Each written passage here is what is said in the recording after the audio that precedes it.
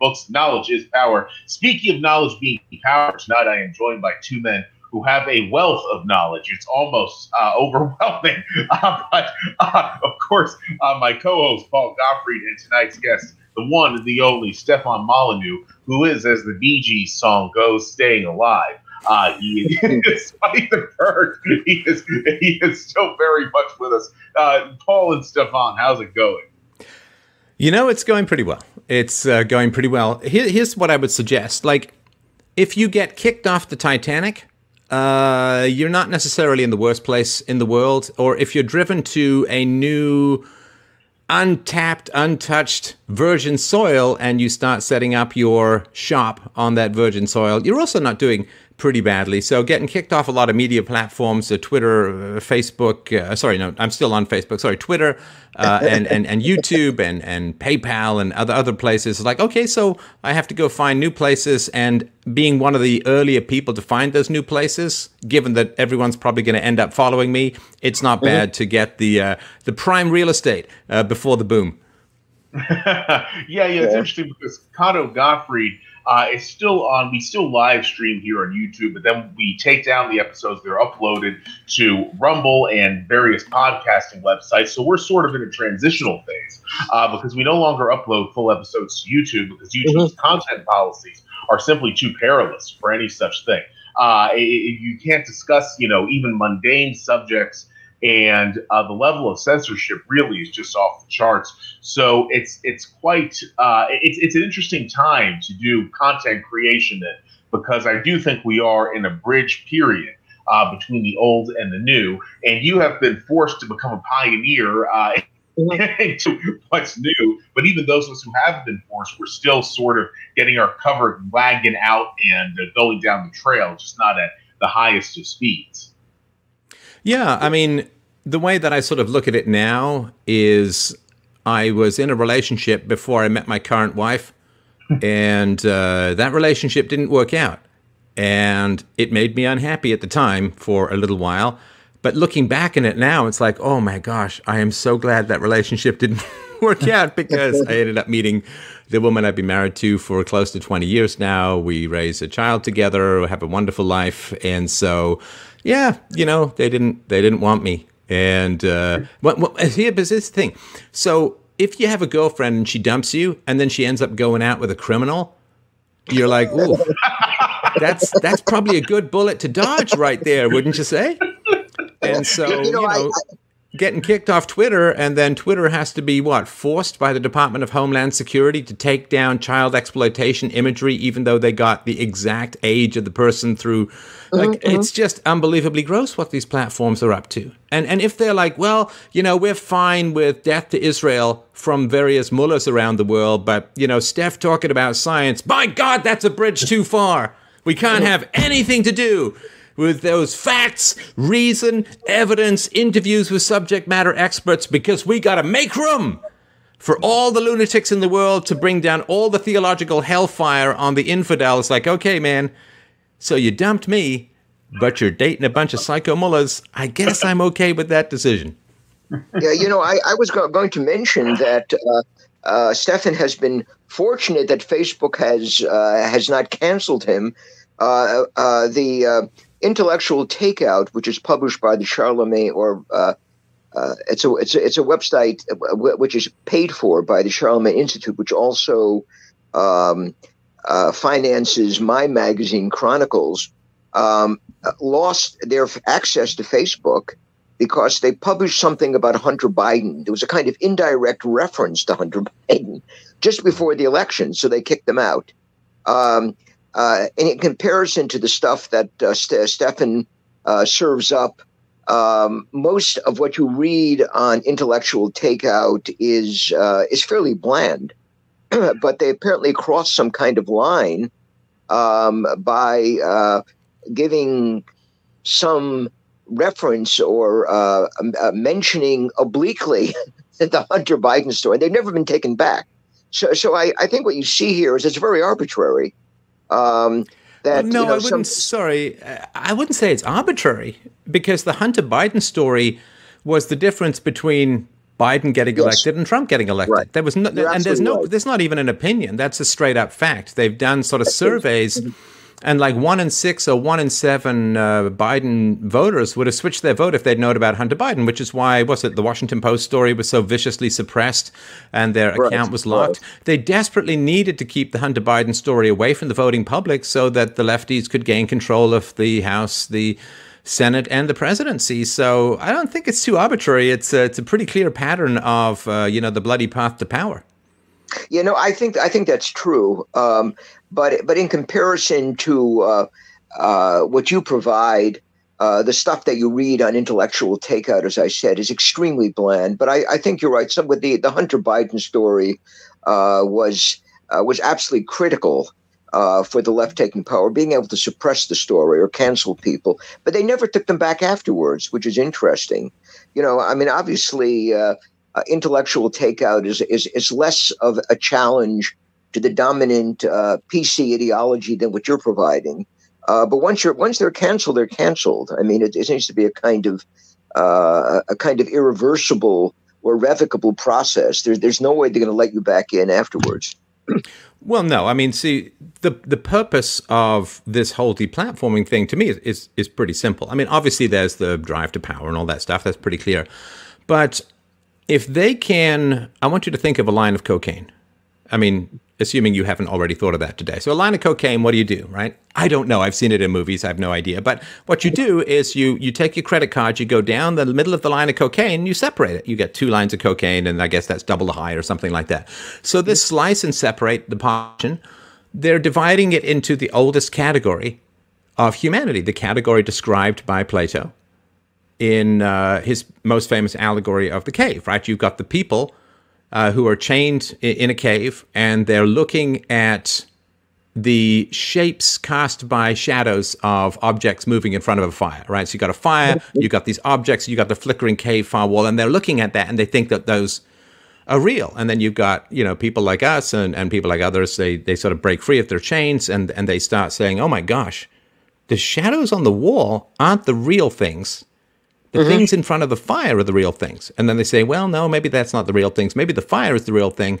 And then they notice that there's a passageway leading up and out into the world, and they pursue that passageway, and they go up, and they see the real world.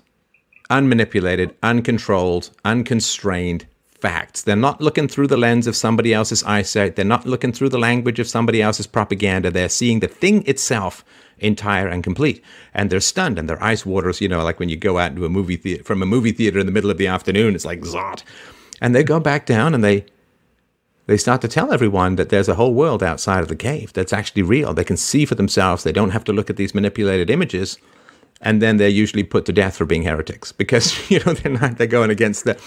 So what they're trying to, it's the oldest, right? The people who rely on language and the people who rely on thought.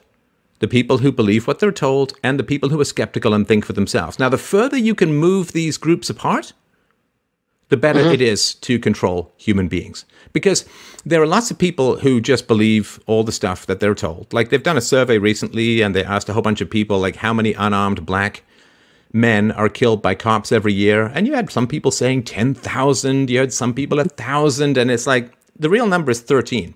Yes. And all but 1 or 2 of those are clearly justified, at least in my opinion. And so if you've got people, it's called low information, but basically it's just low thought. If you've just got dumb people being led along by the propagandists, then people like us, we come along and say, how do you know that's true? Or are you certain that's true? Or how do you know? It's an epistemological question. How do you know what is true and what is false? And we can be the tinder that sets fire to the entire spark and supernova of thought in people. So they have to keep us away from the general population. So take that line of cocaine. Here are the people who think for themselves. We got to take them out of the equation so that other people who aren't thinking for themselves don't brush up against them and accidentally learn how to think. Because they want to control what you think, because once you think, you're beyond their control. So they're just taking us out of the equation in the same way that, you would want to keep your forest free of a forest fire. They've just got to keep the sparks of thought away from the dry tinderwood of people's potential. And that way, those people are easier to control, and we're kind of neutered in that sense. Yeah, my question to you is, why the pervasiveness of what I call the post-Marxist left. And it's post-Marxist in the sense that they're not concerned about socioeconomic questions. They hate white male Christians. They hate Western civilization. They're absolutely determined to destroy any civilization that existed in the West before they came on, took over. And the most interesting thing is the absolute pervasiveness of this. For instance, I can read in an American newspaper that the people who are protesting the lockdowns are neo-Nazis. Then I pick up a German newspaper, maybe not die Frankfurter Allgemeine Zeitung, but die Süddeutsche Zeitung, which is leftist, or the Tageszeitung in Berlin. It's exactly the same story. Everyone in Germany who has questioned these horrendous lockdowns is really a Nazi sympathizer. If I pick up Le Monde, I read the same thing. How is it that this silliness, this absolute sort of as a kind of made up reality, is so widespread and is meeting with so little resistance in most? In the United States, I mean, it's very different from Canada because we have 75 million people who voted for Trump. But in a place like Germany, you're talking about 10 or 11% might oppose this. In Canada, I'd be surprised if we're even that many people, or that percentage of the population. Why is this insanity so ubiquitous? Well, what I find extraordinary is the complete lack of historical understanding, to the point where people who are protesting against government overreach are called Nazis. I mean, as if the Nazis weren't all about government overreach. I just think that's just completely, so it's a lot easier to hate than it is to think. This is one of the great tragedies of human history. It's a lot easier to hate than it is to think. So the left has very carefully cultivated these evil statements like racist, white supremacist, white nationalist, Nazi, far right, neo. They've very carefully cultivated these terms, and they've injected these terms with such hateful vitriol that the moment they attach these terms to someone, that someone can no longer be listened to. And it's a wonderful, terrible, terrifying, malevolent, vicious power. I mean, that you could have a disagreement with someone and you can say, this person is X negative term, and then the vast majority of people immediately think that you've won. I mean, it's a superpower. I mean, it's not a good superpower. It's not a positive superpower, but it is a superpower. And I've said this before, but it's probably worth repeating here. I mean, I grew up debating with people, arguing with people. I mean, since I was like 10 years old. I've always loved to debate, always loved to think, always loved to argue. And my friends and I, even our early teens, we'd be debating abortion and the death penalty and foreign policy. And I remember having a very energetic discussion when I was 12 with a friend of mine's family about whether European or British colonialism was a good thing or a bad thing. And, just really, really interesting topics. I mean, I lost most of the times because I was new to the whole thing, but that's how I kind of cut my teeth on debating. And it went on for many years. I can't remember one single time where, let's say, I beat someone in a debate. Now, again, you can't really lose a debate, because if you're beaten, it means you've gained the truth, which is a good thing, right? Or at least you've let go of an error. But can you imagine, some 13 or 14-year-old kid, you're having a debate and you win some point, and the kid turns to you and says, I'm going to get you kicked out of school. I'm going to get you fired from your paper route, man. Mm-hmm. Like, that would be the actions of a psycho stalker. That would not be the actions of a sane human being. So deplatforming is, I can't win the argument, so I'm just going to lie about you. I'm going to try and destroy your source of income. I'm going to try and destroy your reputation.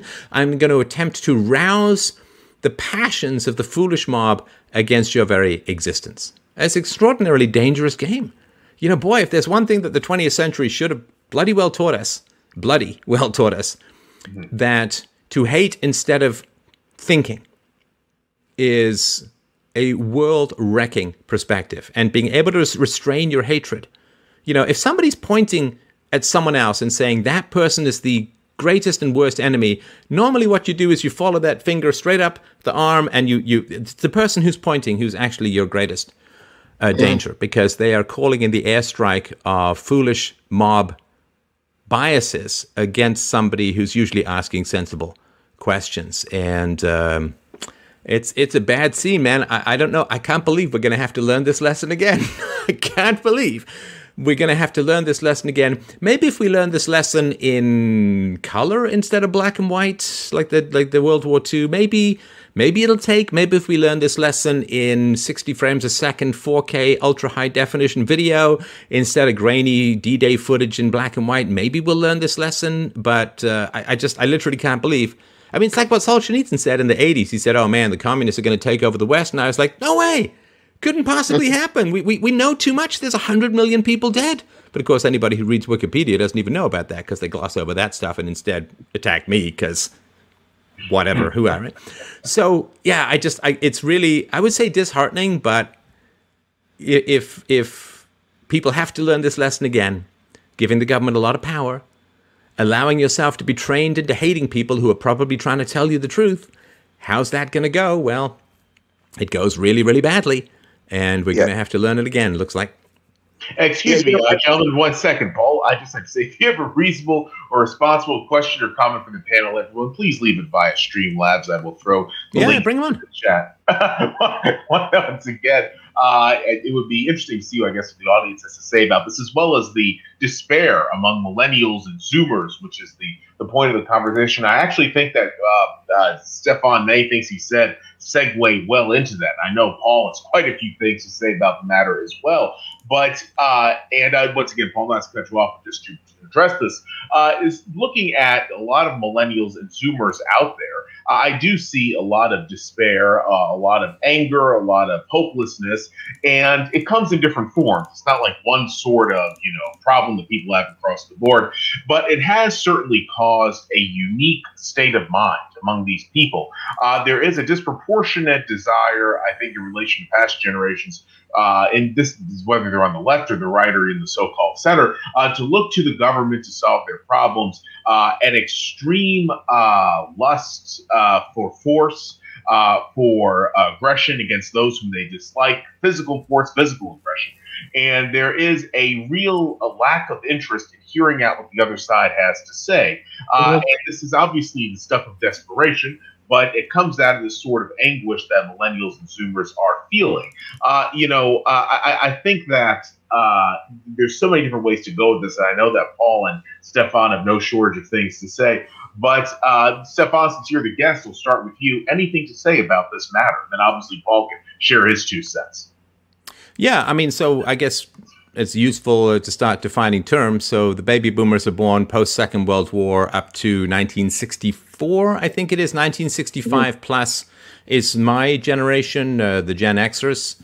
And then come the millennials, mid-'80s to end of the century, something like that. And after that come the Zoomers. Do I have that sort of right? That until 1997 are the millennials, and then after 97 come the Zoomers.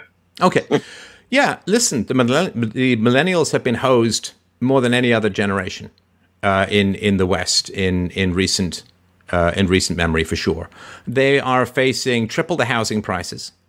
They're facing triple the car prices. They are facing triple the education prices, and a much worse education.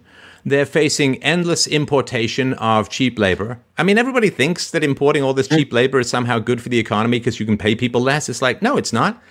It's not. They generally don't come from very skilled cultures or histories, and you end up just having to circle back and patch up all the work that they've done badly, so it hasn't really helped them. It's really been absolutely brutal, and you can see what's been going on. You compare to the boomers, they have far less economic ownership. They've been forced into smaller and smaller apartments, more and more compromises. They also have a generation, the males are facing a generation of women who've really been trained to resent and hate and fear men, which means, and they've also saw their own parents, the Gen Xers, usually go through horrible divorces, even worse than the boomers. The boomers were later when they hit the divorces, but the divorces that hit going for the Gen Xers has really shredded the millennials and some of their faith in the basic institutions. They face incredible fear-mongering that was just like we had fear mongering in my generation, but it was more to do with nuclear weapons. That was the big fear mongering. And there was, of course, America's gonna, what was it, the late great planet Earth was the big thing. And I was being told, oh, we're gonna run out of oil and food by 1980. But I never really believed that, because you could never see any particular diminishing of these resources. And the nuclear weapon stuff, kind of went away after the fall of the Soviet Empire. And so it was kind of peaceful. There was options, there were solutions, there were geopolitical movements that took away that anxiety. And I remember talking to one younger person whose big fear was Y2K. And it's like, dude, I don't mean to pull like nuclear shadow rank on you, but nuclear war was just a little bit more of an issue when I was a kid. But the relentless fear-mongering of global warming and this environmental catastrophism that has been inflicted on the younger generation is really horrendous. And they've grown up with this kind of nihilism. Plus, of course, the incredible amount of national debt, unfunded liabilities, the absolute unsustainability of the system. Mass migration is unsustainable. Debt and unfunded liabilities are unsustainable. Government unions are unsustainable. Monetary policy is unsustainable. But you're not allowed to talk about any of that. The only thing you're allowed to talk about is that plant food kills all life on the planet. CO2 just kills all life on the planet, and taxation is much higher. And of course, nobody, because they're not economically important, because they've been so squeezed out of the economy, they have virtually no say in political affairs. And so they're being shafted with the bill, getting almost none of the benefits. And, the politicians are just listening to boomer women because they're the biggest voting demographic who are shaping policies in the West at the moment. So, yeah, I mean, I'm not at all surprised that they're kind of pissed off. And I really understand it. It hit my generation to some degree. It hit their generation the hardest. And the youngest generation has had some slight more benefits than the millennials, but they really got the short end of the stick. And the only thing they got on the other side was cell phones that are constantly squawking at them about the end of the world. So it's not really a very good deal, in my opinion.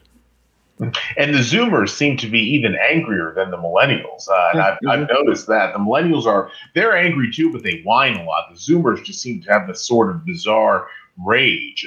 And that's, once again, both the left and the right. Anything to say about that, Stefan, before Paul shares his views? So it's one thing to be told that the end of the world is nigh. It's another thing to say, and it's going to happen before you hit middle age, right? So I was told that the end of the world is nigh. You had all of these Russian or Soviet communist-funded quasi-documentaries on the end of the world, like Threads and The Day After, and all of this stuff. Like most of what I thought of as culture when I was growing up just turned out to be KGB propaganda as a whole, and that's not even just an opinion. That's pretty well documented fact by these days. But it's one thing to have this kind of abstract thing that's floating out there that doesn't have a timetable, and mutually assured destruction was a pretty good way of getting out from under the nihilism provoked by nuclear weapons. But for the millennials, it's like it's coming and it's going to hit before you die. And for the even younger generation, like it's coming and it's going to hit before you even have kids. And okay, what is the civilization? Well, what differentiates us from the animals? Because if we try to run an advanced civilization with the mindset of animals, we're worse than animals. You can't be an animal if you're a human being. All you can be is inhuman, because we can't actually be animals, right? So what happens to a civilization that's built on the deferral of gratification, right? That's all that civilization is. I said storing value with regards to Bitcoin, but that has to do with the deferral of gratification. Save your money rather than spend your money. That means having faith in the future. Study hard now, which can be unpleasant, in order to have a better life later. Don't eat too much now because you don't want to kill your knees climbing a set of stairs when you're 50. Don't smoke now. Don't do drugs now. Don't get a tattoo, blah, blah, blah, blah, blah. You just have to defer gratification. And that also includes don't go along with the crowd, because anywhere the crowd is running is usually lemming-like off a cliff, or certainly in the wrong direction. So deferral of gratification. But you can't and won't defer gratification if you don't believe you have a future. What is there to defer to? It's like there's this old joke about, you're on death row, right? You're on death row and you get your final meal. Well, you're not worried about dessert, are you? Because you're going to be dead in 20 minutes. Dead man walking. It's like, well, I got to watch my cholesterol because this fried chicken may not be that good for me. So there's no need or reason or purpose in deferring gratification if you haven't got long to live. Now, here's a terrible thing. And I knew some of my friends as a teenager, they fell prey to this nihilism.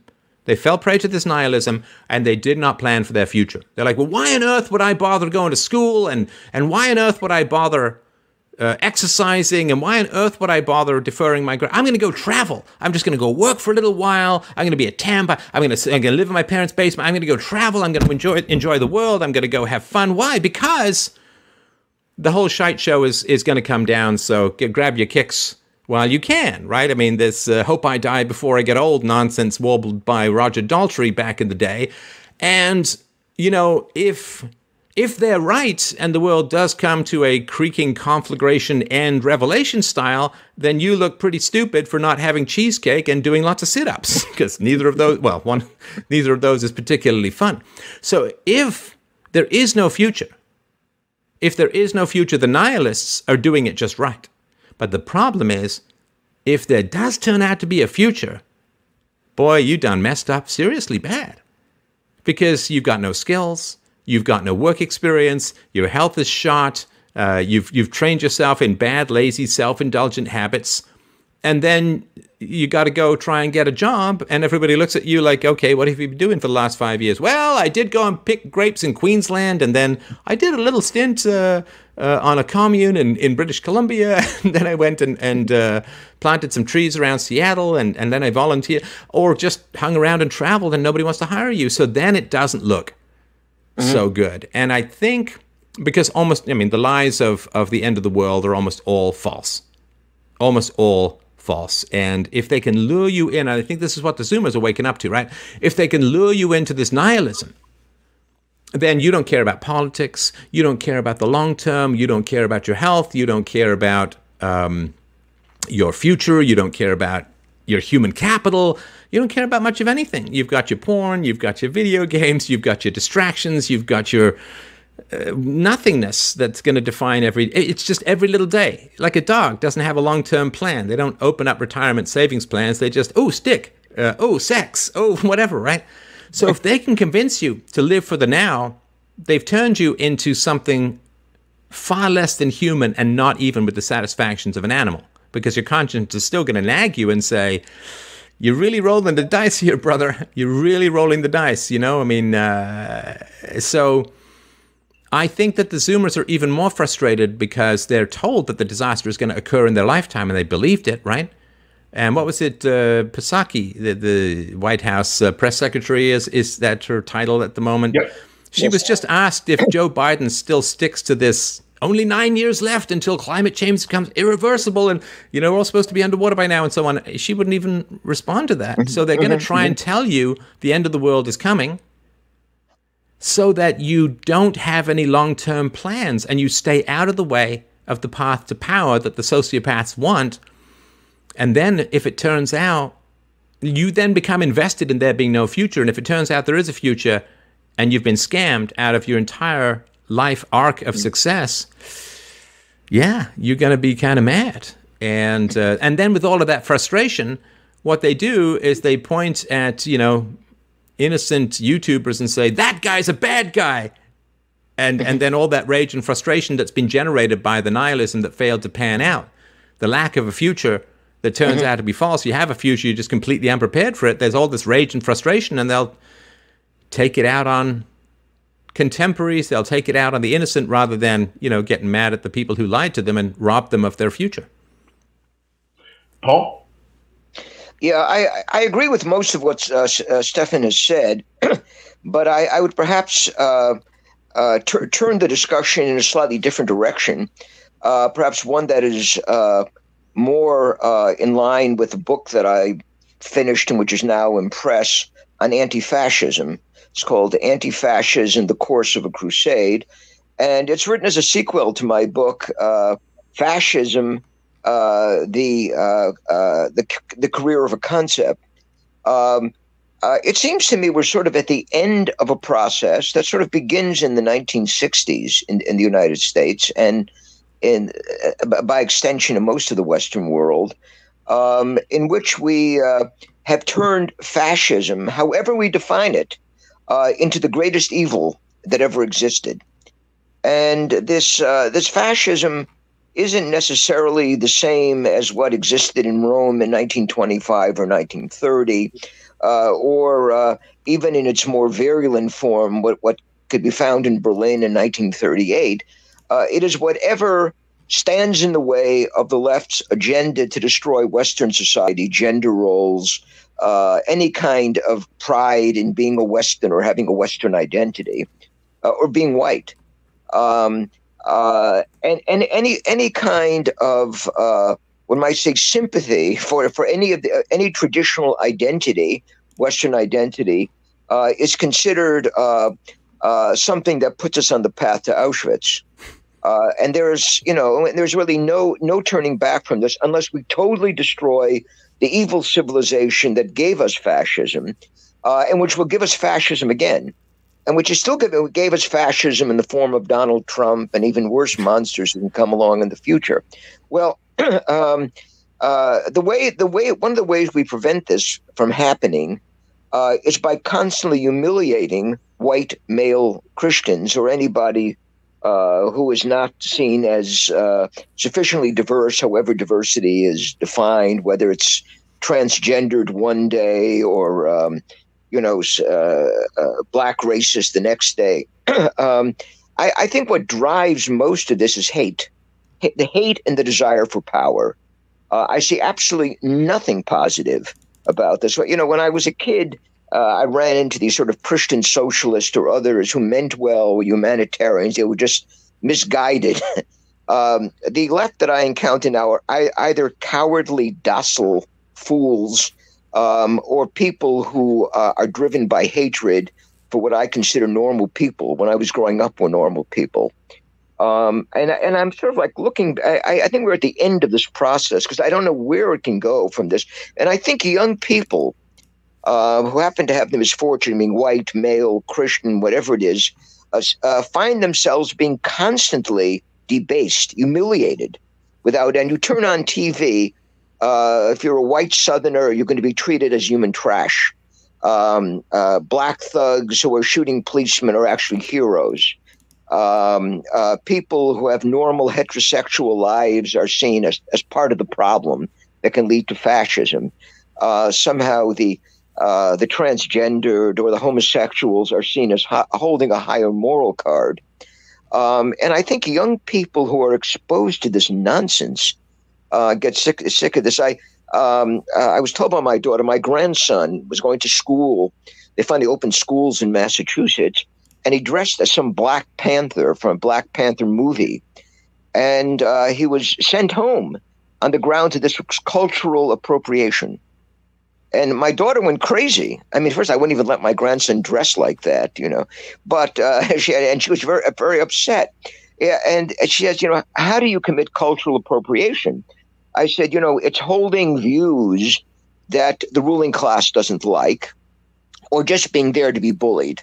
Now, if you're Governor Northam of Virginia, you can wear blackface, you can have a Ku Klux Klan, and they, they love you anyhow because you favor the right of a woman to be able to kill her newborn baby, or you favor the right of Black Lives Matter to burn down a city. And this becomes more and more severe. In the city of Richmond, you go down Monument Avenue, which, was part of what was the Athens of the Old South. What you see there are graffiti all over these monuments. I mean, Richmond looks like Kampala, looks like the capital of Uganda by now. And this is just an ongoing process by which everything that Americans once had pride in is being degraded. And I think the young people understand this very well. Now, they're not going to fight back because their minds have been absolutely saturated with political correctness. But I know they sense there's something wrong. And I know they understand that they're the targets. If you're a normal person, you're going to be the target. And even black people who notice that there's something wrong, are now accused of multiracial whiteness, about which I've written articles. There's no way you can be saved unless you do exactly what the bullies who run society and are driven by hatred want you to do. And it's sort of like looking for the point of departure for this. One of the things I noticed, going all the way back to the 1960s, in the 1950s, I think there was an understanding that there were certain aberrant forms of government that we call totalitarian, whether it was Nazi Germany or Stalin's Russia. And these were vicious systems, brutal systems. Whether we want to put them on the right or the left is not essential. They operated through terror and total control of people and distorting truth.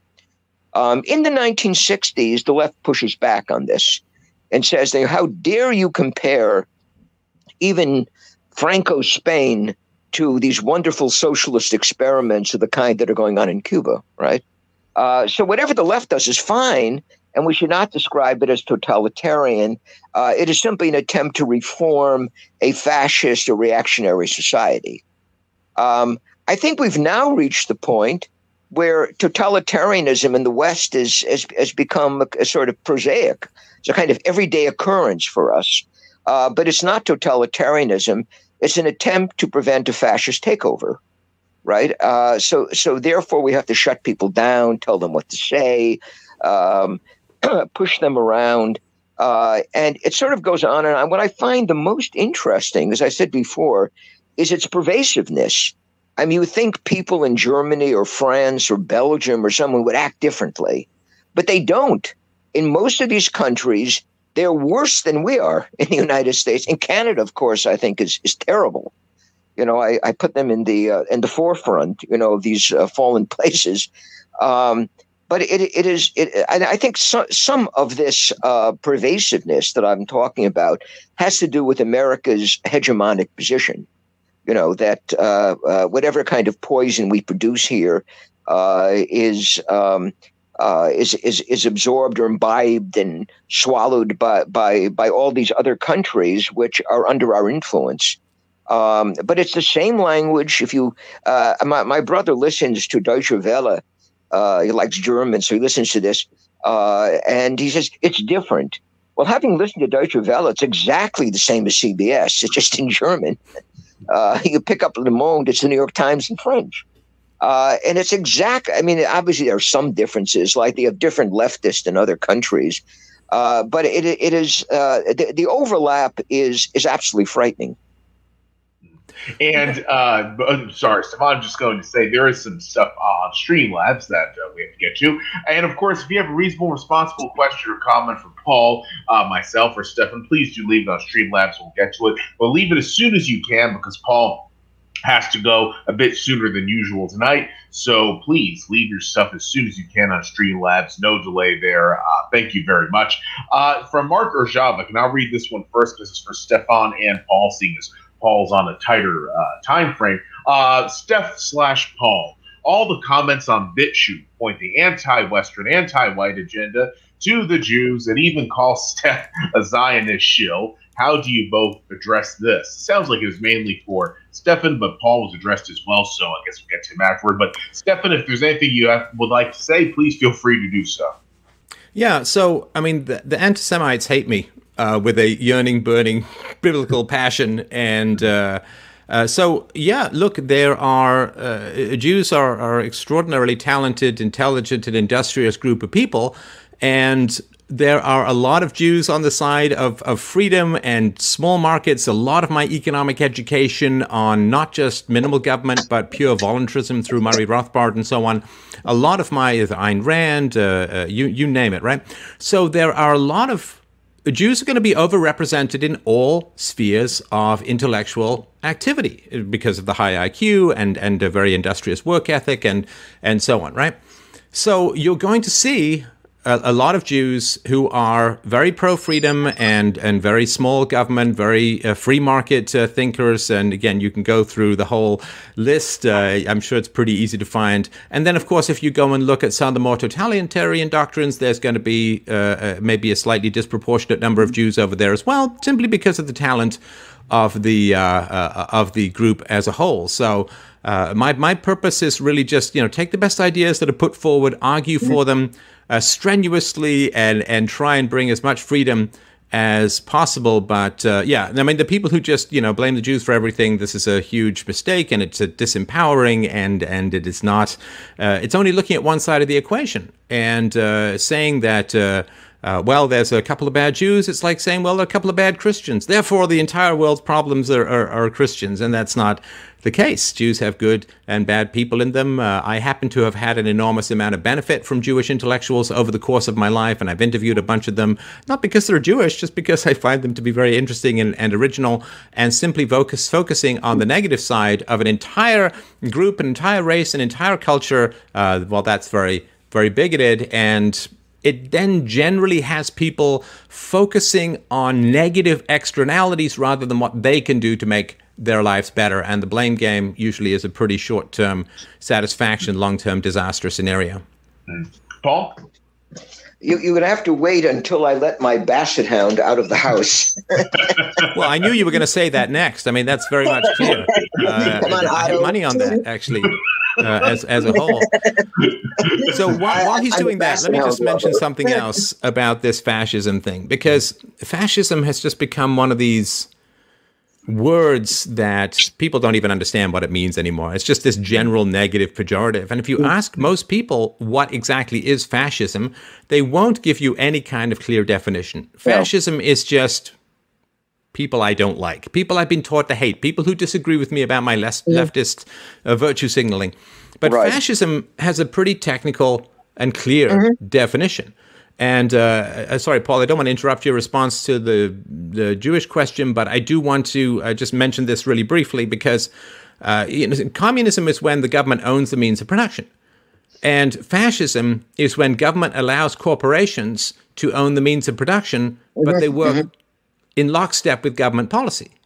So when the corporations are doing the government's bidding, when the corporations allow for the private profit in the pursuit of public policy, which is not allowed under communism, that is fascism. And this is what, to me, is so tragic about all these leftist groups as a whole, going to these giant corporations and saying, we want you to enact our political ideology by banning people we disagree with, deplatforming. Then what they're demanding is that giant corporations, which leftists used to actually be quite skeptical of. I'm old enough to remember when they didn't like giant corporations, but that's, of course, before they could wrestle giant corporations into doing their bidding and dismantling and destroying people they disagreed with.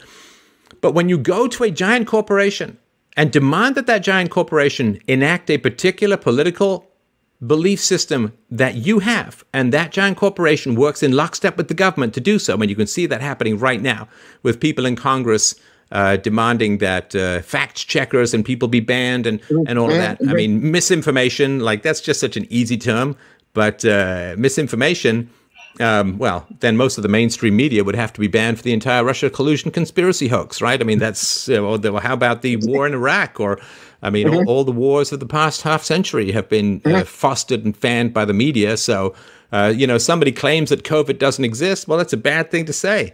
But you know what it's not doing? It's not getting tens of millions of people killed in useless wars. So I think I can live with that. So when the left goes to these big giant corporations, which are working lockstep with the government, that is pure fascism. That is pure fascism. That is demanding the corporations do what the American government cannot do because of the First Amendment, right? First Amendment is very clear all the way to the Supreme Court. There's no such thing as hate speech. So you can't get someone deplatformed legally. You can't get them deplatformed in America because there's no such thing as hate speech. There's no hate speech laws.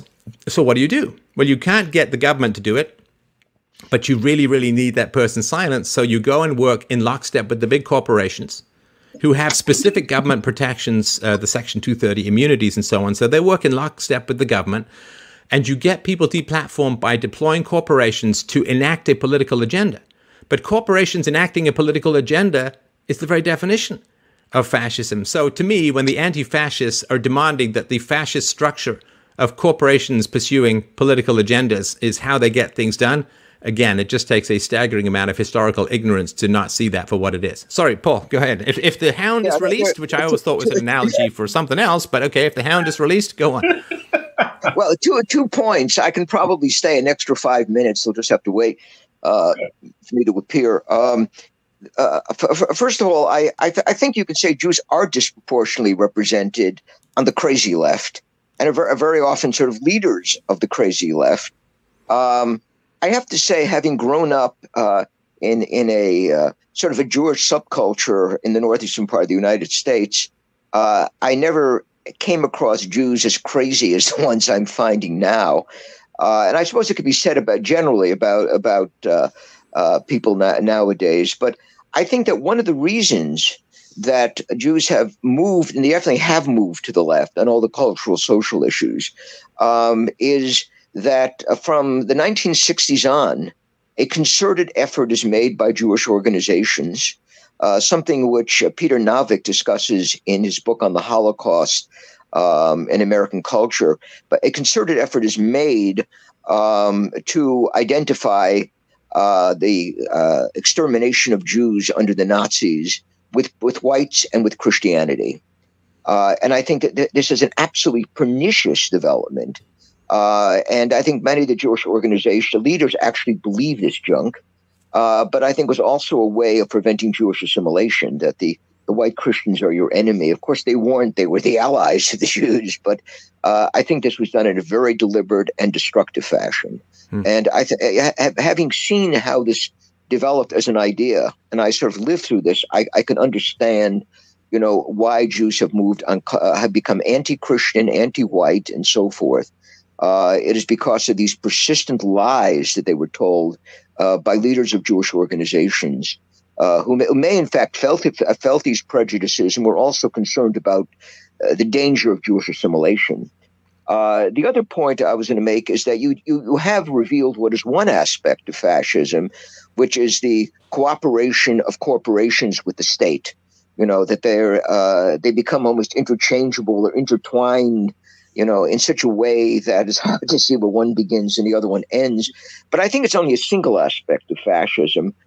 Fascism also contains an aspect of revolutionary nationalism, which the left certainly does not believe. I mean, the left hates white, Christian, Western societies. They hate them. They want to destroy them. So in that sense, they are not fascist. Fascism also is a cult of virility and manliness, which, of course, blacks are allowed to have, but not whites in our society. So, I think there are other aspects of fascism, also elitism, a hierarchy, which in effect exists, but we simply deny it's here, and we pretend the people on top are really leveling down differences and making us more equal. But I think there are very different ideologies that are at work in different time periods. I would, however, agree that the alliance of corporations with the state, which is exactly what the left wants today, is an essential aspect of fascism. Well, and there is this, I don't know if you've been following this Coca-Cola story, where there's a trading program, I think from LinkedIn, that was leaked by an insider, which was demanding that white people be less white. And of course, that's unbelievably offensive and racist and vile and disgusting and all of that. But you just look at the logical problems with it. Even if you put aside all of the horrendous immorality of this very race-based identity structure, you say, okay, well, be less white, okay, but if I'm anything other than white, it's cultural appropriation. So it's basically just don't exist, just be nothing.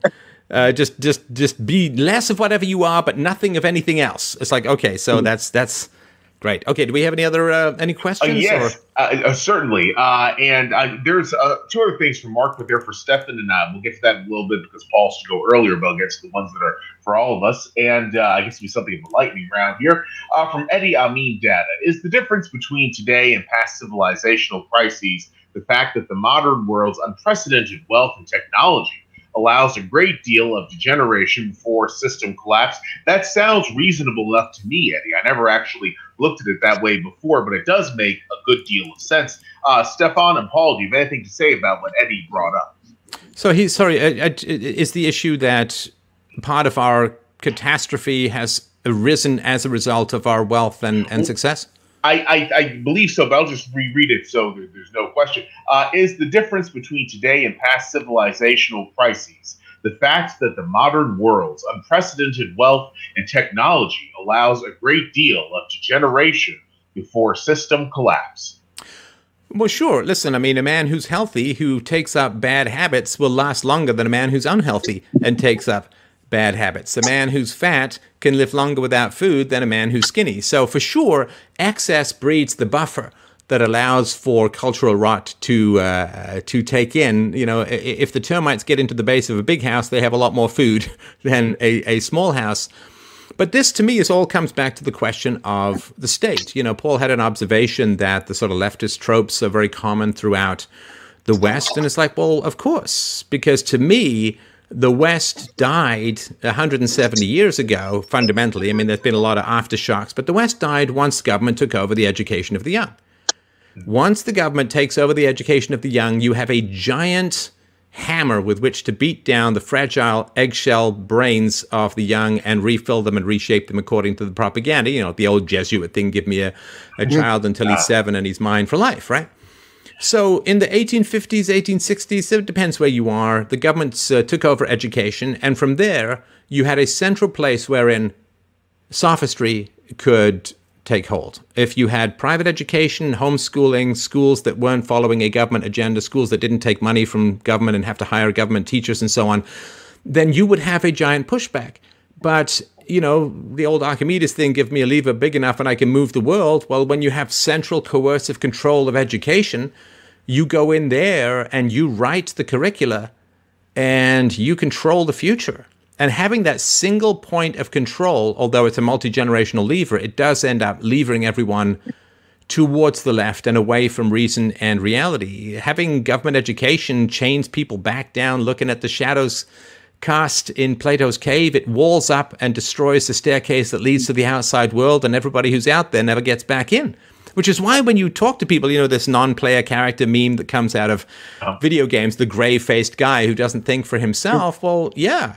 This is because you have a central mechanism wherein you can imprint your ideology on the helpless and dependent, controlled and half-enslaved minds of the young, and this is the case all over the West. So if you want to control the West, and you don't have good arguments, and you don't have good data, in fact, the arguments, the data, and 100 million plus killed by communism in the 20th century, if you can't stand up to a single bit of scrutiny, then you bypass everyone you're supposed to debate with, and you simply go to the school boards, you go to the places where the curriculum are developed, and you insert your ideology into the giant Pink Floyd conveyor belt brain-mashing machinery of state education, and then you just wait a generation or two and you won't have anyone left to debate with. Paul, anything to say about what Eddie brought up? Yeah, I entirely agree with Stefan on the role that public education has played. Now, this was not its intended role in the 1850s. The intended role was to turn people into good Germans or good American nationalists or something, or good Protestants in America, because public schools were developed to protect the young against the Catholic influence coming in with the Irish. So, I mean, there were various reasons that public education was introduced. I think the real villain... No, but that's just how it's sold. That's, you know, like the 1965 Immigration Act. No, it's not going to change American demographics. It's just how it's sold. That's not actually how it gets planned, right? Yeah, no. It is certainly not the way it has operated in the last 60 or 70 years, and I think even earlier than that. I think the main villain, you know, in understanding why Western societies took the turn that they did, in my humble view, is the so-called democratic left. Communism was never that much of a problem in Western countries, even if they did pick up 1/4 of the vote in France and Italy after the Second World War. They never came to power. In the United States, the most that a communist candidate for president ever won was Earl Browder in 1936. He got 83,000 votes. Now, of course, we know if Black Lives Matter were to run a candidate for president, they probably would get 50 million votes or something like that. So it is not the Communist Party or communist candidates who are the problem.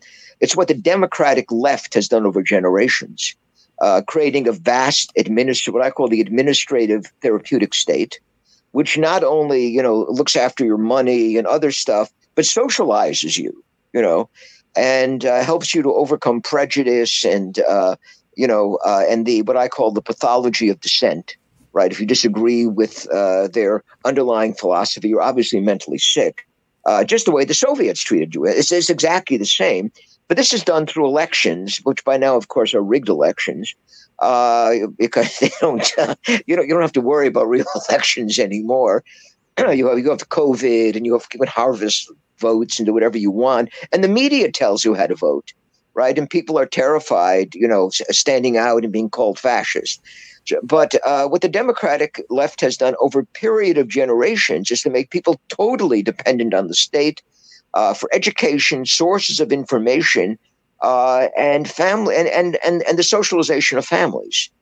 And this has really created the means by which the present order came about. And the same thing develops, actually, even stage by stage, in every Western country. There's something I point out in my book on after liberalism, that in the 1960s, every Western democracy, in quotation, develops an expanded welfare state that becomes more interested in socializing people.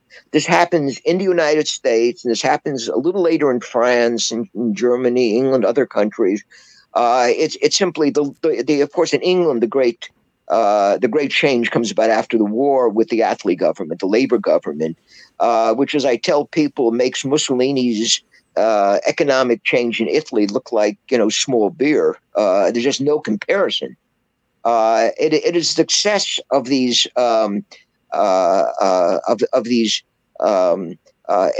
so-called administrative reformers and social reformers in Western countries, using elections, claiming to be democratic, being able to create majorities for themselves, that have done more than than any other force to undermine freedom and constitutional government.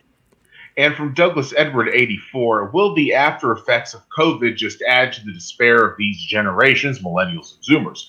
Job losses are overwhelmingly among the young. Urban flight has led to an increase in housing prices in many small towns and suburbs. It could take decades to recover for many. I don't think there's any question that this is the case. Douglas Edward, everything you pointed out here is really spot on to me. I think that COVID will create a more radicalized political climate among the young, will also radicalize society, generally speaking.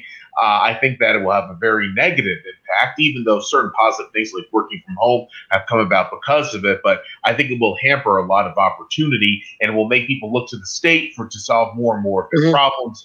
It will increase the power of the leftist administrative state, which is definitely not good for people who want, shall we say, life, liberty, and the pursuit of happiness, at least not in any reasonable sense. Stefan and Paul, anything to say about what Douglas said? Paul is going to have to leave. I have to leave. Anything you want to say? Okay, I'll wait around for the next question. Okay. No, yeah, Go ahead. I'll be quick. So, yeah, the COVID thing is going to split the population. It's going to, as it is always designed to do, like race and class issues and all of this, men hating women, blacks hating whites, and Christians hating Jews, and it's all designed to split us up, because when we're fighting with each other, we're that much easier to rule. That's pretty much divide and conquer. It's the way the British Empire worked, and it's the way powers worked since the very beginning of time. So the way that COVID is working is it's dividing people into two groups, and those groups are drifting rapidly further apart. There are those who say, well, because of COVID, we need more government.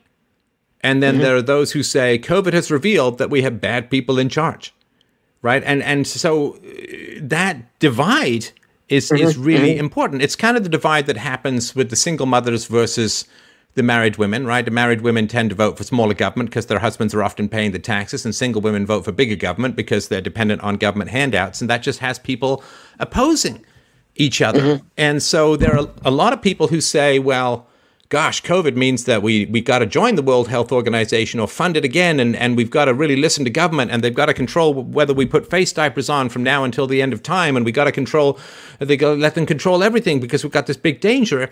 And everyone else is, and whether how large or small the group is, it's hard to tell, but everyone else is saying, wait a minute, so China closed their internal borders to domestic travel while allowing everyone who could be infected to travel internationally.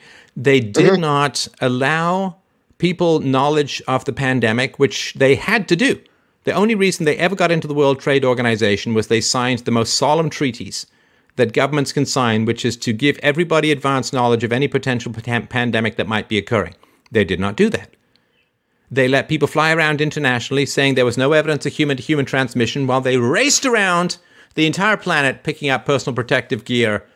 And then they put a patent on remdesivir, which is a treatment domestically.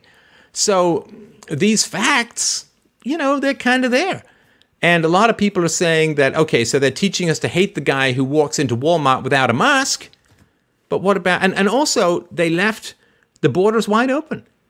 They left the borders wide open. Now with Biden's America, of course, you're letting masses of people in through the border with no COVID testing whatsoever. But they're talking about vaccine passports for domestic travel. I mean, it's completely mad. Biden's toying with the idea of putting interstate barriers to travel, but the southern border is wide open. So there are some people who are saying, wow, the danger of COVID means that we really, really need the government now, and it's got to get bigger. And other people are like, wait a minute, the government failed to protect me, and now I have to pay with my liberty for their malevolence and incompetence. I trust them even less now than I did before. And this split, boy, it really doesn't have a good end for most countries. No, it doesn't. And Paul, I presume that you agreed with what Douglas Edward brought up. Yeah, I absolutely agree. But what is the most striking feature of this whole COVID scare is the transparency of what the left is doing. It's not that they're doing this with any great subtlety. We know that they're trying to keep this going until the next election, at which point we're going to have more vote harvesting. You'll be told old people, minorities can't go to the polls because they're especially susceptible to COVID or something like that. Just going to go on and on. The so-called bailouts are all aimed at Democratic constituencies, including something like $200 million for a train for high-tech executives who fixed the election for the Democrats. I mean, it goes on and on. In Germany, they have seized power, the government that has not been exercised since the time of Hitler by the Senate, and anyone who disagrees is attacked as a Nazi, dutifully by the German media. So but this goes on, and I think, as Stefan pointed out, they've opened the borders. We not only opened the borders, we also allow Black Lives Matter to riot, right? And this was okay. In fact, the medical, functionary or authority figure in New York City said it was necessary to do this because of all the frustration and anger felt by blacks. They'd feel better if they were able to riot, apparently. A riot is the language of the unheard, yet the people who wanted fair hearings on the election are just straight up insurrectionists, right? And isn't it funny to see how the American politicians react when they're threatened, as opposed to when they have regime changes in foreign countries, which pretty much threatens the domestic population over there, or if they experience a mild version at the Capitol of what small business owners in the summer of rioting experience on a regular basis. Yes. Boy, it's a whole lot different when it happens to you, huh? Well, no, but there's something else involved here, which is that the Democratic Party can use this to create a police state in the United States, or to extend the police state they've already created, right? Since isn't the National Guard staying through the fall at the moment? The National Guard staying through the fall in Washington? Yeah. Holy posse comitatus, Batman. That just seems like quite a big thing there that nobody's really talking about. And there was not a single person who was killed by the rioters, unlike the the peaceful demonstrators over the summer who killed, I think, 25 Yeah, people. even this security guard, what was it, Sicknick? He was revealed Sicknick to be alive afterwards and texting his brother, and then they cremated his body. We don't even know the cause of death. Is that where things stand at the moment? I mean, it's shut down. Like, I mean, trying to talk about this stuff is like trying to talk about COVID in China in December. Right. It is. It's an insane situation, to say the least. And this, I know, I am going to have to go. Okay, nice to chat with you again, Paul. Great speaking with you, Paul. Take it easy. And the next three, have a good meeting. And I was going to say the next. So, Joseph, I assume you and I are now going to meet in the middle, as we're supposed to as good thinkers, right? Yeah, I think, sure. That's a great way of putting it. And then there are some fascinating questions here for Stefan. Yeah, good questions. The audience typically asks very good questions.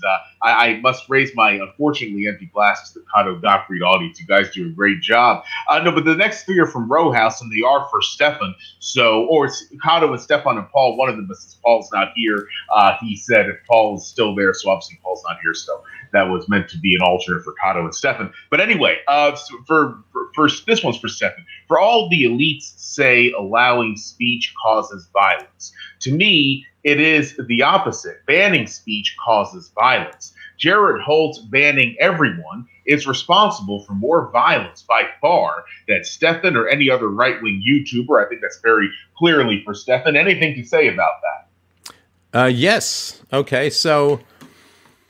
Oh, boy. I always want to make sure I go back far enough that we have good definitions, but not so far that I'm doing an intro to philosophy course. So... you have to think of violence in two ways. And I'm not saying that it is two ways, but to understand this perspective that speech is violence, you have to understand it in two ways.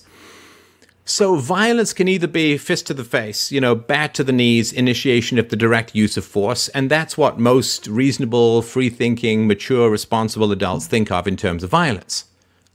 But violence is theft. Right? Because that's another way that you can stick a knife in someone's ribs and take away their property, and that's theft, right? And that's violence. Now, if you believe that the government owes you money through the welfare state, you need that money in order to survive, and you've made significant/catastrophic life decisions based upon the continuation of the welfare state, right? You've had children out of wedlock, you haven't pursued an education, you maybe stayed addicted to drugs, whatever's going on. You need that welfare state. That's your basic perception, and whether you objectively need it or don't, it's kind of moot. The point is you believe that you need that money so passionately. Now, let's say that intergalactic dungbats like Joseph and I come wandering down the street, and I don't know what your views on the welfare state are, I can kind of guess, but to me it's a violation of the initiation of use of force. It's funded by taxation. It's a bad thing. It ruts and corrupts the family. It punishes people for making good decisions and rewards people for making bad decisions.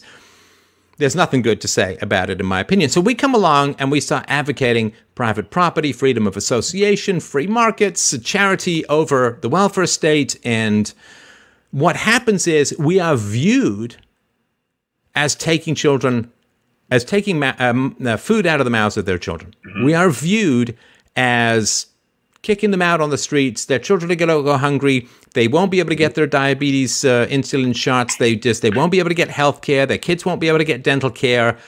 And so it feels like an assault upon everything that allows them to survive. Mm-hmm. And so like you and I don't have to feed everyone in the known universe, but if we lock a guy in our basement, yeah, we kind of have to feed him because he's got no other source of food. So the guy, like a guy who you don't feed, who lives down the street, can't come and beat you up legally, right? But if you lock a guy in your basement and he beats you up to get out, that's perfectly fine. So they view themselves as entirely trapped. And when people feel trapped, it's never their own choices. They never feel it's their own choices. And they need that money.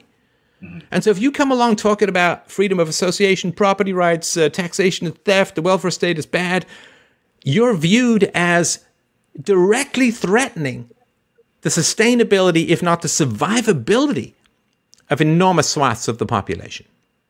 I don't believe that the next generation should be responsible for the massive pork of government pensions from the previous generation. Like, I just don't think that's fair. That's not right.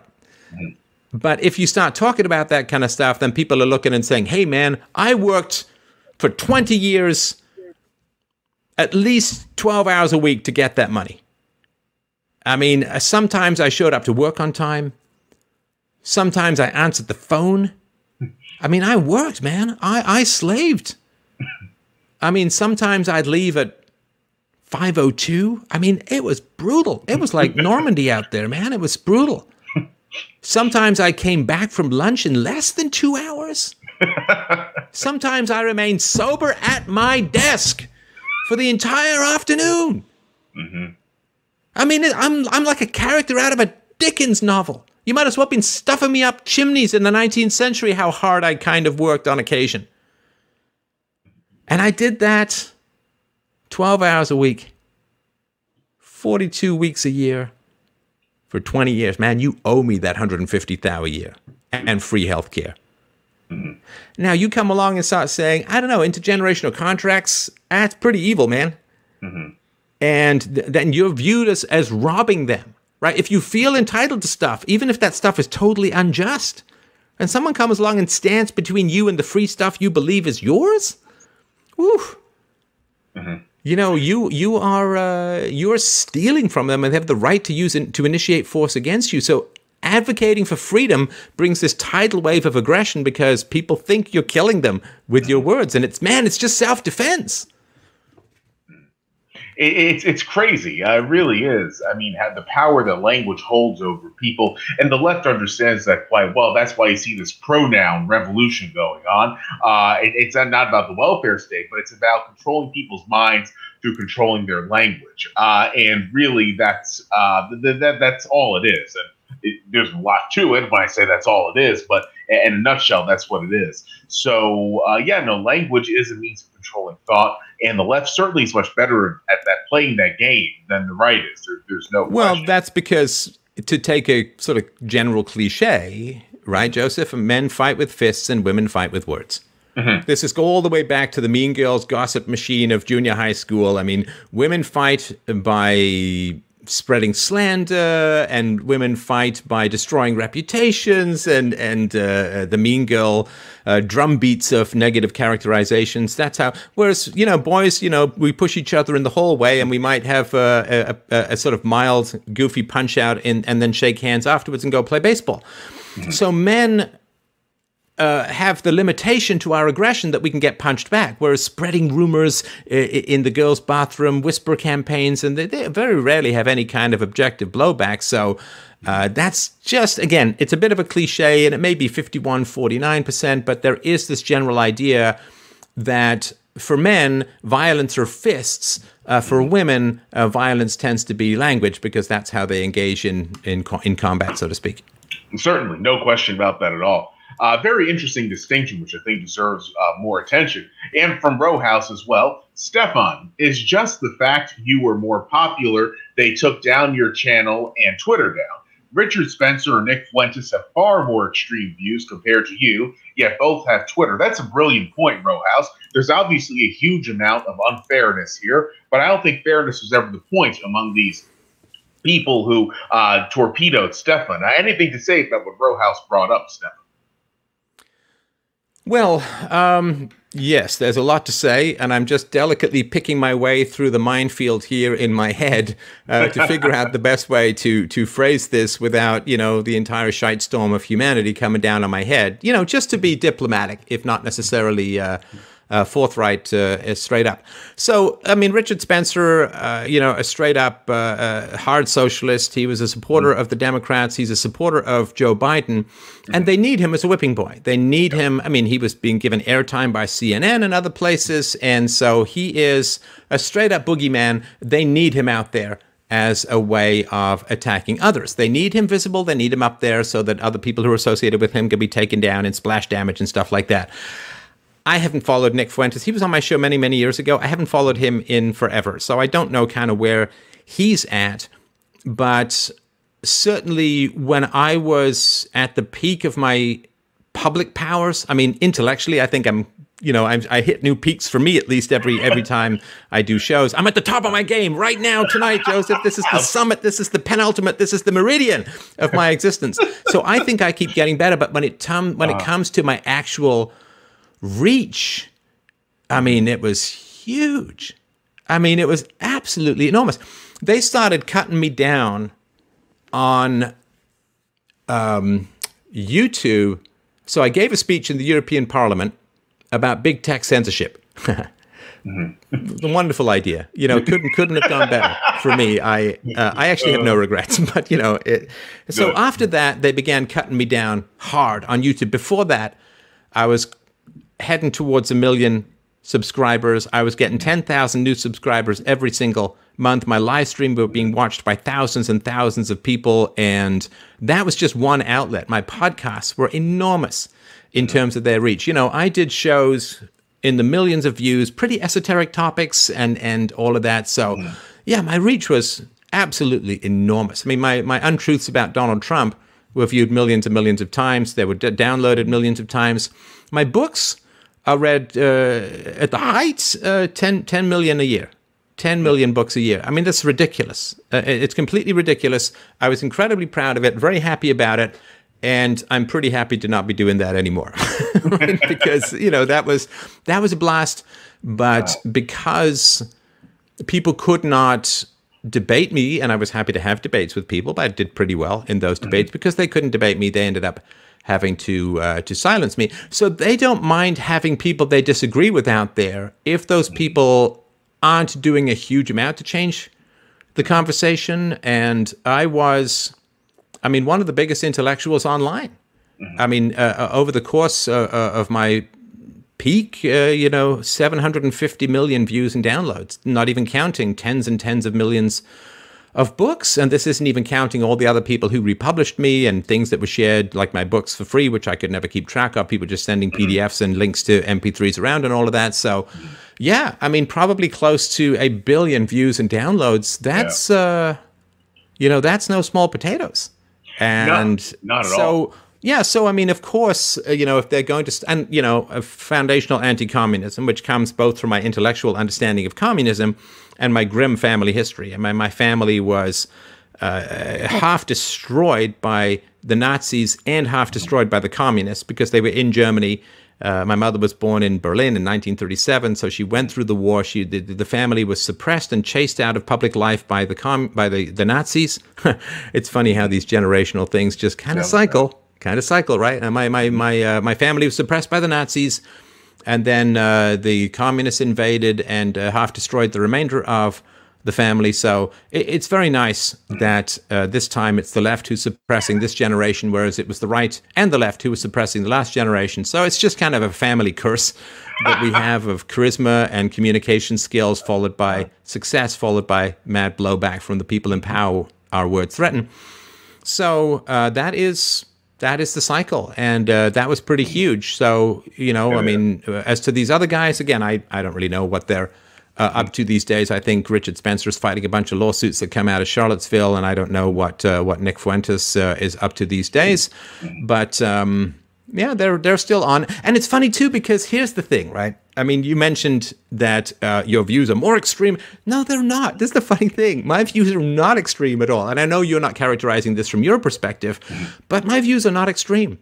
Look, the non-initiation of force, that's not an extreme position, is it? I mean, we tell this to 3-year-olds, don't hit, don't take, don't use force to get what you want. That's not a radical position. Regarding my position on IQ and ethnicity and so on, that's mainstream science, man. I had 17 world experts on talking about IQ and genetics and ethnicity, and that's not an extreme position. That's totally mainstream.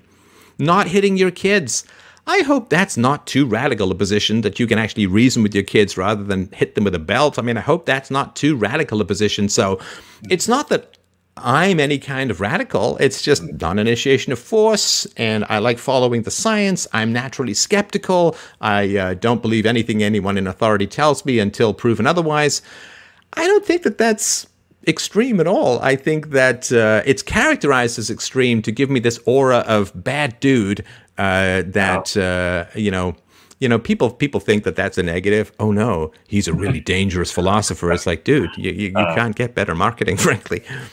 No, and I'll just repeat what Rohal said before we move on to the next question from him. But he said, Stefan is just the fact you were more popular. They took your channel and Twitter down. Richard Spencer and Nick Fuentes have far more extreme views compared to you. You both have Twitter. And I wouldn't characterize Stefan's views as extreme, period. And I don't think Rohal's believes as much either. He was just talking about someone like Spencer or Fuentes in relation to someone like Stefan. I do think the fact that both, even though this wasn't directed at me, I just have to share my 2 cents here. I do think that the fact that both Spencer and Fuentes are still on Twitter, it's because Twitter wants them there. They're serving a purpose for Twitter's political agenda. There's no two ways around that. They go after people with the force of 1,000 suns that they find to be a threat to their perspective. And obviously, Stefan's perspective was something they found very threatening because he was at the height of his, e-celebrity, one might say, like a one-man television network. And they were not pleased by that. And not to toot my own horn, because mostly it's the listenership that drove this, Joseph, but I was bigger than a lot of TV stations in terms of like how many views I got. And remember, it's a part of it is ideology, and another part of it is just the Benjamins. It's just about the money. The eyeballs that were coming to me weren't going to the mainstream media. So of course the mainstream media is going to write hit pieces on me and call me a bad guy, because people are reading what I write, they're listening to what I say, they're calling in and talking with me about ideas and not going to the mainstream media. So, the mainstream media writing about alternative media is about as objective as Coke writing about Pepsi. It's just not, it's nothing objective about it whatsoever. They're just trying to take out a competitor. And, it works sometimes, it doesn't work other times. It discredits. Sometimes the attacker wins, sometimes the attacker gets discredited. It mostly has to do with the persistence of the victim, and I frankly refuse to lose. I just refuse to lose. If you keep cornering me, I'll just keep switching tactics and switching momentum and switching goals and approaches, because my responsibility is to philosophy. My responsibility is to the truth. My responsibility is to being the best communicator of the most important ideas that I can possibly be. That's the dedication. Some people will devote their lives to Jesus. More power to them. I think that's wonderful. I devote my life to philosophy, and therefore the persistence is kind of out of my hands, because until somebody comes along who's better at explaining and engaging the world with philosophy, man, that's it, man. I got to stand my ground, because the world has gone too long without reason.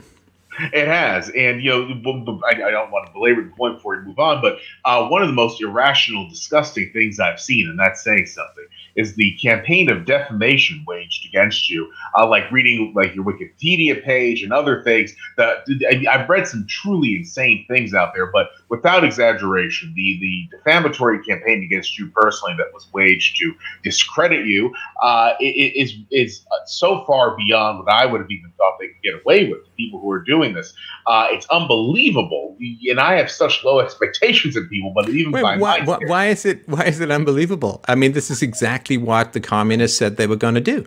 I mean, you can go all the way back to the 1940s. They say, well, we're just going to call people who oppose us racists and Nazis and fascists, and we're going to keep hammering those terms until they become so unpopular that nobody wants to listen to them. Right? So when it comes to that kind of stuff, people are going to hear all these terrible things about me. They're going to hear some good things as well, but they're going to hear some, oh, he's a bad guy, he's a terrible guy and all that. And then, out of curiosity, like they're just going to be like, ooh, let's expose myself to a true face gale blast of sand scrubbing evil, and I'm going to tune into this guy. And it's like they hear me being pretty reasonable, citing sources, having positive conversations with people about personal liberty and how to achieve freedom and all of that. And, they may come and see me do a 4-hour lecture on Plato, which I put out a couple years ago, and I did one on Aristotle.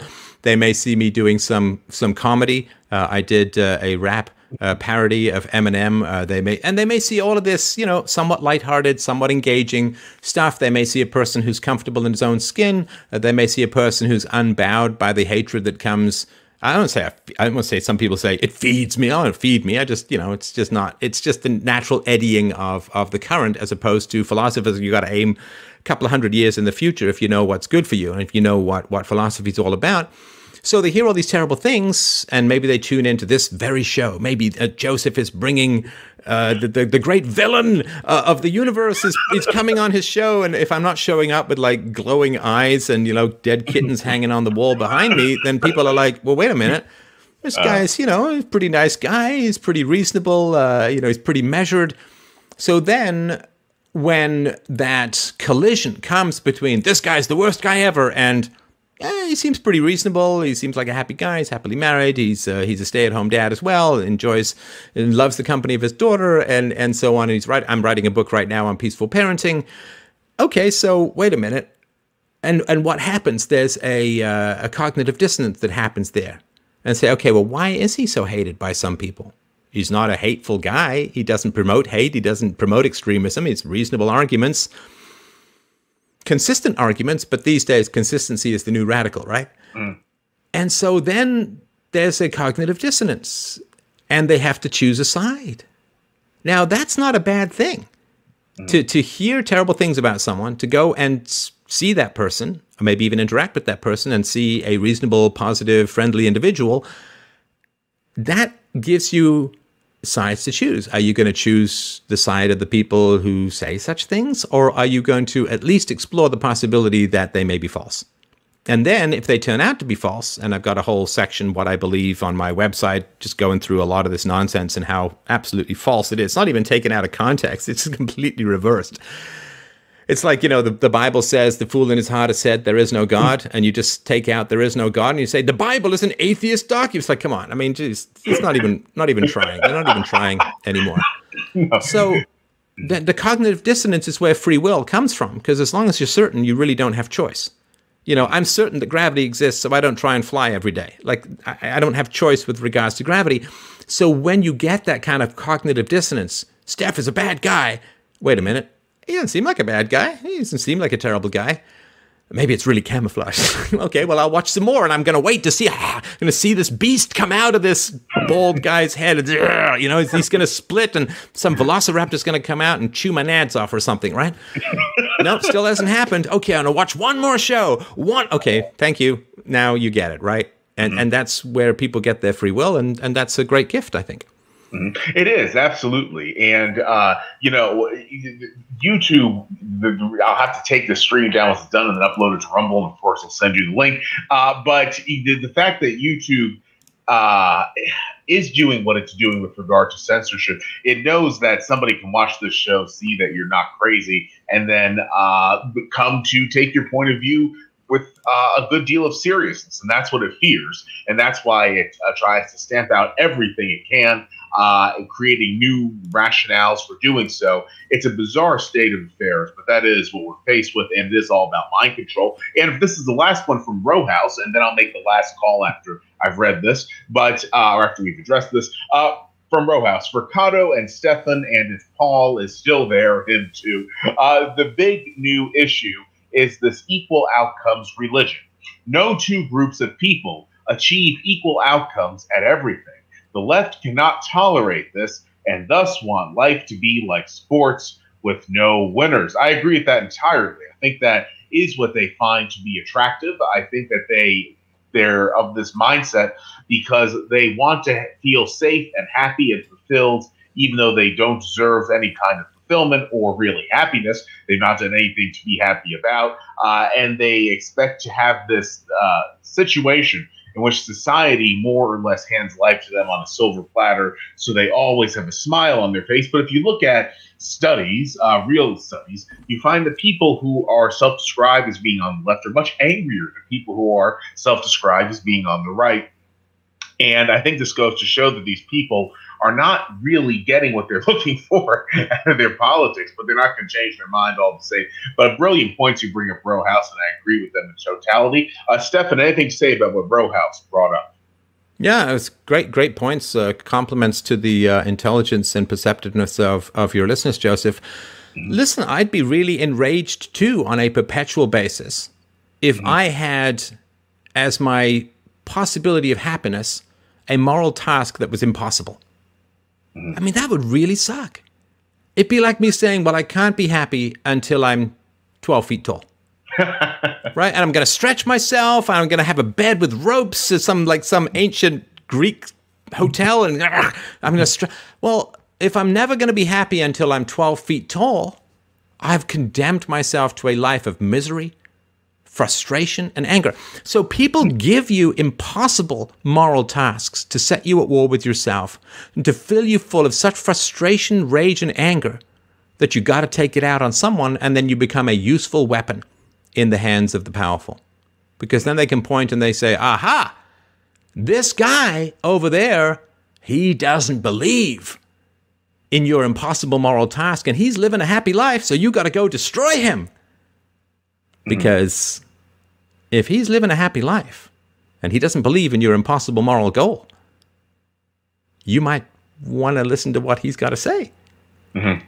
And if you say we can't have a just society until everyone is equal in their outcomes, not in their opportunities, not in their rights, I'm perfectly equality of rights, equality of opportunity, fantastic. I'm 100% behind that. But if you say we can't be happy in this world until everyone can sing like Pavarotti. Mm-hmm. Well, dude, you may find some people that training will help them, for sure. Maybe Pol Pot's could be one of them, but, it's not going to happen. Mm-hmm. I can't be happy until everyone is over 6 feet tall. Nah, you may get a bunch of Danish people, probably not so many Japanese guys, right? It's just the way it is. We can't be happy until everyone has the same income. Never going to happen. Because free will, some degree genetics, who knows, environment, and we can do stuff. Even though the science is pretty clear that in our late teens, our IQ is 80% genetic, 20% is not bad. 20% is not bad. I mean, I'm a little under 200 pounds, right? So, 20% of my weight is 40 pounds. That's not a bad sum to work with, If I'm 220, I'm not happy. If I'm 180, I might be too thin. I got a 40-pound spread. That's only 40%. Like 20% is a good number to work with, and wisdom is more important than IQ, right? IQ can't really be transferred, but wisdom certainly can, and that's why the purpose of me has always been to translate philosophy into ideas, arguments, terms that the everyday person can use to improve his or her life. Like you never heard Socrates use the word metaphysics, not once. Not once. It's for the people. Philosophy is for the people, and it's not dumbed down. It's just clarified to be usable by the people. And so, if you have an impossible moral task, you can't ever be happy. You can't ever be satisfied. The work is never done. I mean, Christians understand this. Jesus was perfect. It's what would Jesus do, not I must be Jesus, because you can't be Jesus. Because Jesus was perfect, but you can have Jesus as a goal with the human limitations that you have. And so having an impossible moral task is a surefire way to scream at the sky if Trump gets elected. It's a surefire way to be miserable, to be aggressive, to be dissatisfied, to be unlovable, because you can't love someone who's continually dissatisfied with themselves. And you can't love yourself. You can't be happy with yourself if you can only ever be happy when the impossible occurs. I will be happy when the world is banana-shaped. This is not a recipe for human joy or human achievement or human happiness. If you align yourself with reality and you aim for that which can be achieved, which is to be consistent and moral in your own life, we can achieve that. Say, can we achieve it perfectly? No. You got to scrub that. They're two-syllable words, right? Two-syllable words. In Christianity, it's Satan, and in philosophy, it's perfect. These are not things that make any sense. It's like health. Are you in perfect health? I don't know what that would even mean. What does that even mean? I don't know. Am I pursuing exercise, eating well, other things, getting enough sleep, the general things that will aim at health? Okay, well, I can be perfect in my actions to a large degree. I can't be perfect in the outcomes. I was a healthy guy. Just happened to get cancer out of nowhere. No reason, just happens, right? Just some bad luck. So, but what I can do is continue to live a healthy life afterwards and maintain a good weight and eat well and all that kind of stuff, right? So, it's this an old argument. The perfect is the enemy of the good. Yeah. And people will sell you on perfection. So we can't ever be happy or content as a society until East Asians and Hispanics and blacks all make the same amount of money. Well, there's lots of reasons why that is not a realistic goal. What we want is freedom. But then freedom breeds inequality. Inequality breeds resentment. And then you get this cycle as long as you have a state that can redistribute all of this money. So I just invite everyone out there who's listening to this, look into your heart, look into the mirror. Is there any historical or rational evidence that what you think is the good can actually be achieved and sustained without massive government power? I mean, this is really important. The massive government power is a pretty important part of the equation because that's a bad. That for sure is a bad. So if you say, well, until X condition is achieved, we don't live in a just society. And the only way to achieve X is massive government power, borrowing, debt, promotion, affirmative action, quota systems and massive punishment, the banning of IQ tests. If that is how you achieve the good, guess what, sucker? You've just been roped into achieving the bad. You're fully in the service of evil. They give you an impossible goal and they say, if you give us enough power, we will tell you you've achieved a just society where you can start to live a happy life. We're going to hold your happiness hostage until you give up your freedoms. And then we will call you a good person and you can sleep at night without feeling evil. That's a terrible deal, man. That's the basic thing that bad people do, is they take your happiness hostage by giving you impossible moral goals. And they will only release you to have happiness after your happiness becomes impossible because they control everything you do. You don't have free will. You can't have integrity. You can't earn anything. You can't be free. You can't be yourself. And so you never get that happiness. They'll take it hostage and they shoot the hostage. You'll never get it back. You have to relinquish the idea or the ideal of impossible moral goals. My goal in a day, I was thinking about this conversation tonight, Joseph, so I did some research and I'm thinking, okay, what am I going to say? When you get a question, I take a moment, you can see me do it, where I'm like, okay, well, my goal, tell the truth. Well, and that's a big enough goal, man. You can get through life telling the truth for the most part. You've done an amazing thing, and you've done more than 99.9% of people will ever do. Telling the truth is a tough thing. It's we got questions coming in like, hey, you want to talk about Jews and communism? It's like, yeah, that's kind of tricky. Tell the truth about this kind of stuff in a way that's accessible, in a way that's understandable, in a way that doesn't get you flamed. That's a tough balancing act to do, right? So you got your work cut out for you just telling the truth. Yes, I went through the entire day without initiating violence against anyone. Okay, I played a bit of Among Us with my daughter. But other than that, the whole day, I didn't initiate any force. I didn't tell any lies. I didn't defraud anyone. That's achievable, man. I can go to bed saying, yeah, I was a good guy today. I did good. I did well. That's not an impossible moral goal. So instead of there being this giant Atlantis city that you have to raise from an invisible ocean with some weird force of will, equality of outcome, how about don't lie, don't steal, don't bear false witness, the most important one that when I was growing up, one I still live by, do not bear false witness, do not cheat, do not lie, do not steal. You do that, that's fantastic. That's as close to perfection as you're ever going to get. And the God of the gaps is critical to ignore with this. I could have told more truth. It's like, yeah, okay, but other people got to get some sleep. So maybe shut up about the truth for a little while so people can get some sleep. Joseph may want to say something at some point in this conversation, so I'll shut up at some point. I could tell more truth. Is what you said true? To the best of your knowledge. If you're corrected, do you say, I appreciate the correction, thank you, you're right. I will drop this prior perspective or opinion and I will take this new one. Like you could see this in Trump's impeachment trial. They played the entire fine people hoax. People think he called neo-Nazis fine people. He absolutely did not. He condemned them utterly. People watched the whole video, and I saw the comments underneath the video. People saying, yeah, well, look, he saw it. We saw it. He said it, man.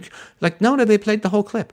Did he ever make fun of a disabled reporter? No, he didn't. He's made that gesture to say people are idiots for 40 years. And he didn't even know the guy was disabled because he'd only ever read anything he'd written. So this was not true. Right? Just lies. Just complete. Was he an agent of Russia? Absolutely not. So that's the kind of moral integrity that people need to have. If you find out something is false, get mad at the people who lied to you, thank the people who told you the truth, and stop holding that perspective. That you try and do that in today's world, man, you're carrying a huge burden, you got a heavy load, and you'll never be done. So I would rather people focus on the morals that you can't virtue signal. You know, you put hashtag BLM on your Twitter bio. Yeah, good for you, right? I mean, what does it cost you? It doesn't cost you anything. It doesn't actually give you the challenging task of telling the truth in a world that's increasingly hostile to the truth. It doesn't, like, how about everybody knows some kid who's being mistreated in your environment? You know, they're being yelled at, they're being hit maybe, they're being lied to, there's some crazy parent who's filling them full of weird indoctrination. How about you go and have a conversation with that family about treating their kids better? You know, that's a pretty good thing you can... No, hashtag BLM. Oh, come on, you know, pronouns in the bio is lazy. Mm-hmm. It's lazy. It is. And it's a lot easier to pat yourself on the back for pretending to be good when it costs you nothing and achieves nothing, in fact, achieves ill in many cases. But how about you just go through the day, just try it for a day. I'm not saying to you, I mean, I'm sure you do, but just tell the truth. Just tell the truth for a day. I have doubts about this. I'm not sure I believe this. I heard this and it seems true. Someone says the fine people hoax. How about you just say, I'm sorry you were lied to, but that's false. Mm-hmm. If you're skeptical of global warming and the hysteria of handing over everything we own to a giant intercontinental tyranny, okay. How about you may be skeptical of the value of masks. Maybe you're right, maybe you're wrong, but how about you just talk about that? How about you just open up, give people free will by giving them cognitive dissonance? They may dislike you in the moment, but they'll like you in the long run. It's like intervening with someone who's got a drug addiction. They'll dislike you in the moment, they'll like you in the long run. So forget all of these big, grandiose, we got to make society equal and we've got to stop racism in all police forces, and we've got, like, just tell the truth in your personal life, stand up for people being victimized in your personal life, and you can achieve that, and that will make you happy. That will genuinely make you happy and make you lovable and make you popular in the right circles and unpopular in the wrong circles, which is kind of what you want, right? You don't just navigate by one star, right? You got to have a whole bunch of things, the wind, the sextant, the GPS, not just the one star. You navigate by everything. And the dislike of bad people is as important as the love of good people to navigate yourself by. You don't want to run from one fire to another. You run from the fire to the cool, right? So I can understand why people on the left are so angry, because they're burning their entire possibility of happiness in the pursuit of an impossible goal. And they know every single day is a day that they're further away from their happiness and closer towards self-immolation. And that's a pretty stressful place to be. And I just drop it, man. Just drop these impossible moral goals defined by others that are used to control and destroy you. Just let it go. Return to the light, return to reason, get out of the cave. There's a beautiful world out here of love and self-comfort and happiness. I'm a comfortable guy in my own skin. Joseph becomes a comfortable guy in his own skin because we're in alignment with what's possible and what's good, and we're actually achieving good things in this world. I mean, you can't ask for more than that, and as soon as you try to ask for more than that, boom, the manacle goes around your neck and you're done. You know, I have to say, Stefan, that was one of your most brilliant monologues. I mean, the answer to that question, really, you mentioned that tonight is the best you've ever been. I don't think that was an exaggeration. That was a brilliant response. Well, that's why I love doing these shows, Joseph, is lightning hits the brain and just sprays out all over the planet. And, you know, it doesn't happen and I'm just sitting there playing Candy Crush, you know. I don't just, but I get the stimulus and it's like, boom. So that's why I appreciate the audience and the questions and the show. It's a great chance to disco ball my brain, which, you know, doesn't happen otherwise. So thank you. Well, you're most welcome. And like I said, that was brilliant. Thank you for that. And this is now the last call. If you have a reasonable and responsible question or comment for Stefan or myself, please do leave it via Streamlabs and leave it as soon as you can, because this is the last call. Quite a few things came up when you were answering that question, so I guess we'll go through these in something of a lightning round. But from K-Max, Stefan, to me, the craziest memory was Australia, you and Lauren Southern. To me, you guys were more moderate and reasonable, yet those places seemed insane. What was Australia like? New Zealand, too, I believe. Well, Australia was the bichromatic extreme rainbow that happens when you tell the truth. You never be more loved or hated than when you tell the truth. Mm-hmm. And Australia was a place I went to and told the truth. I told the truth about the Aborigines in Australia. I did a long series of Q&As with Lauren, and there were people who disagreed who came in. We had great debates, and people changed my mind about some stuff. I changed some people's minds about some stuff. So inside was not an echo chamber. Inside these halls, and we spoke to up to 1,000 or more people at a time, inside the halls was a palace and cathedral of reason and evidence and argumentation and civilization.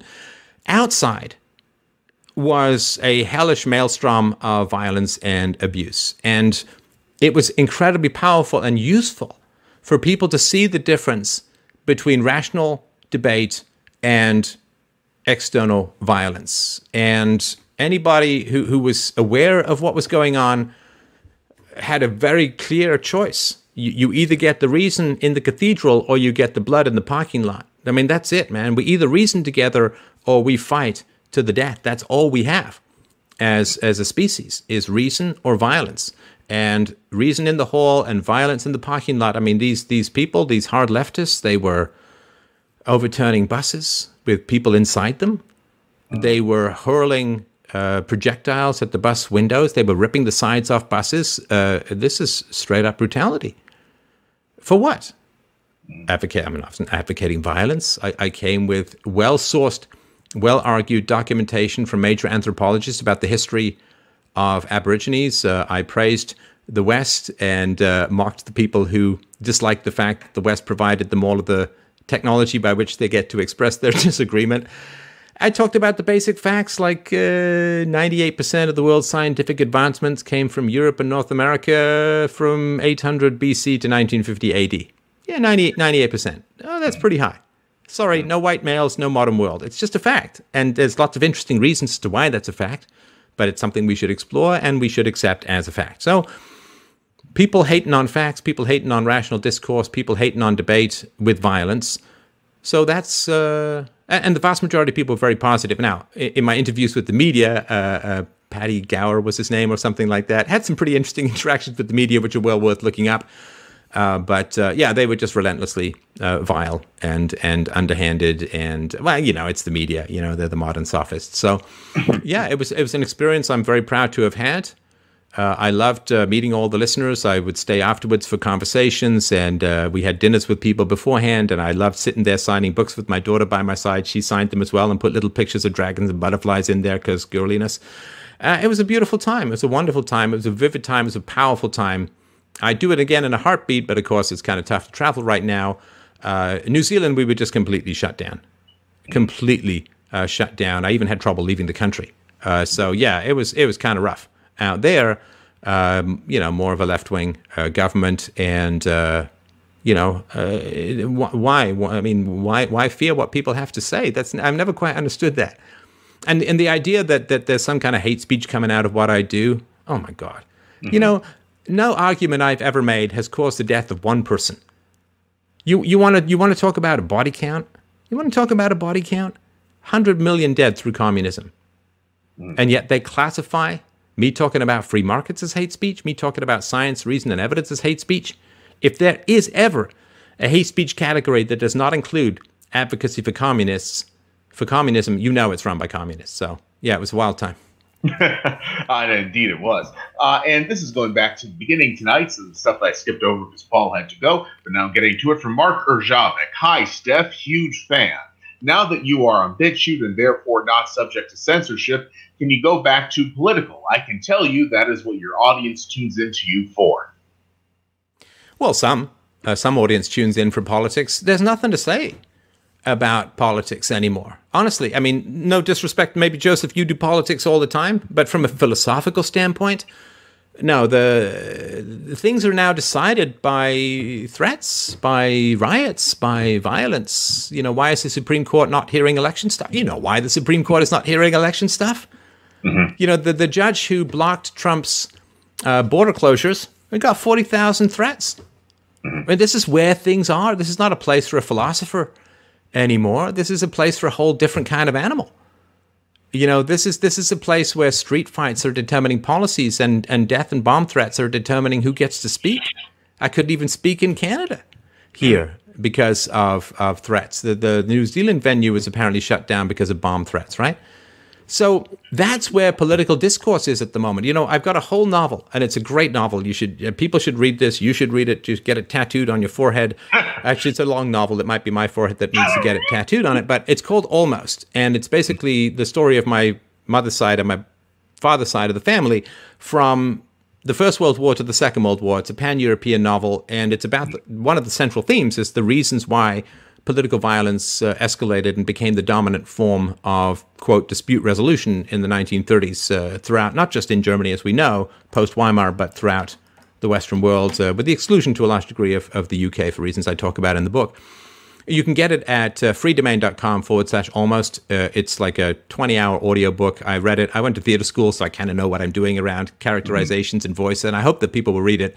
I wrote this 20 years ago about the rise and patterns of political violence, and it's just not it's not a place where another PowerPoint is going to make much of a difference, unfortunately. So that's not my beat anymore.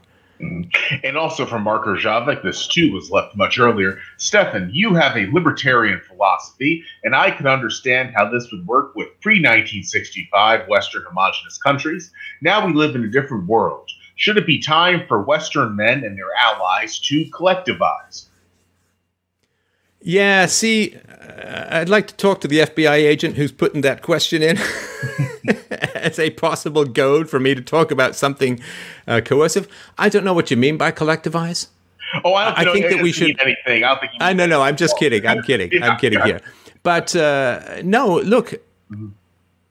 It is important to recognize, Joseph earlier was talking about the hatred for white males and Christians and so on. It's nothing personal. The reason that white males are hated is we tend to be very pro-free speech. We tend to be very pro-free markets. We tend to be very pro-small government. And so people who want to silence people, well, we're kind of, unfortunately, not exactly allied in the world. People who want government control of the economy run up against white males. White males tend to be pro-free speech. They tend to be pro-Second Amendment, of course. And this is just the demographic that's in the way. And I don't know what you mean by collectivize. I do certainly think that in a situation where racial, ethnic, and gender groups are collectivizing, individuals don't tend to do very well against groups in pure isolation. Mm-hmm. And, it's the old thing. I've used this analogy for many years. If you're playing soccer, you keep passing the ball to the enemy team and they only pass it to themselves, you're going to lose. So I do think that one of the challenges of identity politics is, okay, if everybody else has a collective group that works hard to influence the government and we're all just individualists out here doing our own thing, we're going to get steamrolled. So again, peacefully, reasonably, legally, if you want to get together and start to get a voting bloc, just recognize you will be called a Nazi because that's just the way things go. And but there could be worse things to do with your time. But again, this is not something that, this is sort of an analysis of cause and effect. It's not really a philosophical position. And again, I just want to emphasize peacefully, reasonably, and legally, and all of that. So that's my thoughts on that. Now, Mark has brought this up before. He means not have an individual value set in terms of political philosophy, but to be more group-based, more collectivistic, as you typically see with other groups in politics. That's what he meant. But to have sort of like a group political identity. And I'm not in favor of that personally. I very strongly favor. There we go. The individualist political model where people vote based on issues and what's good for them, rather than the best thing to do is to make really powerful and compelling argument. Obviously, I think that's the best thing to do because it's what I do, right? But I think making the best arguments possible is a good thing to do, and look into crypto. And from Why Should not sure why it's Why Should. I would have thought why should, but he asks, does Stefan still say he's half Jewish like he used to imply? Oh yeah, no, I mean that's on me. I completely accept that's on me. So this is sort of family history time for anybody who's remotely interested. So grandmother Jewish, and so because it's matrilineal, I had some questions about that. I talked to more family members, found out that she was a stepmother.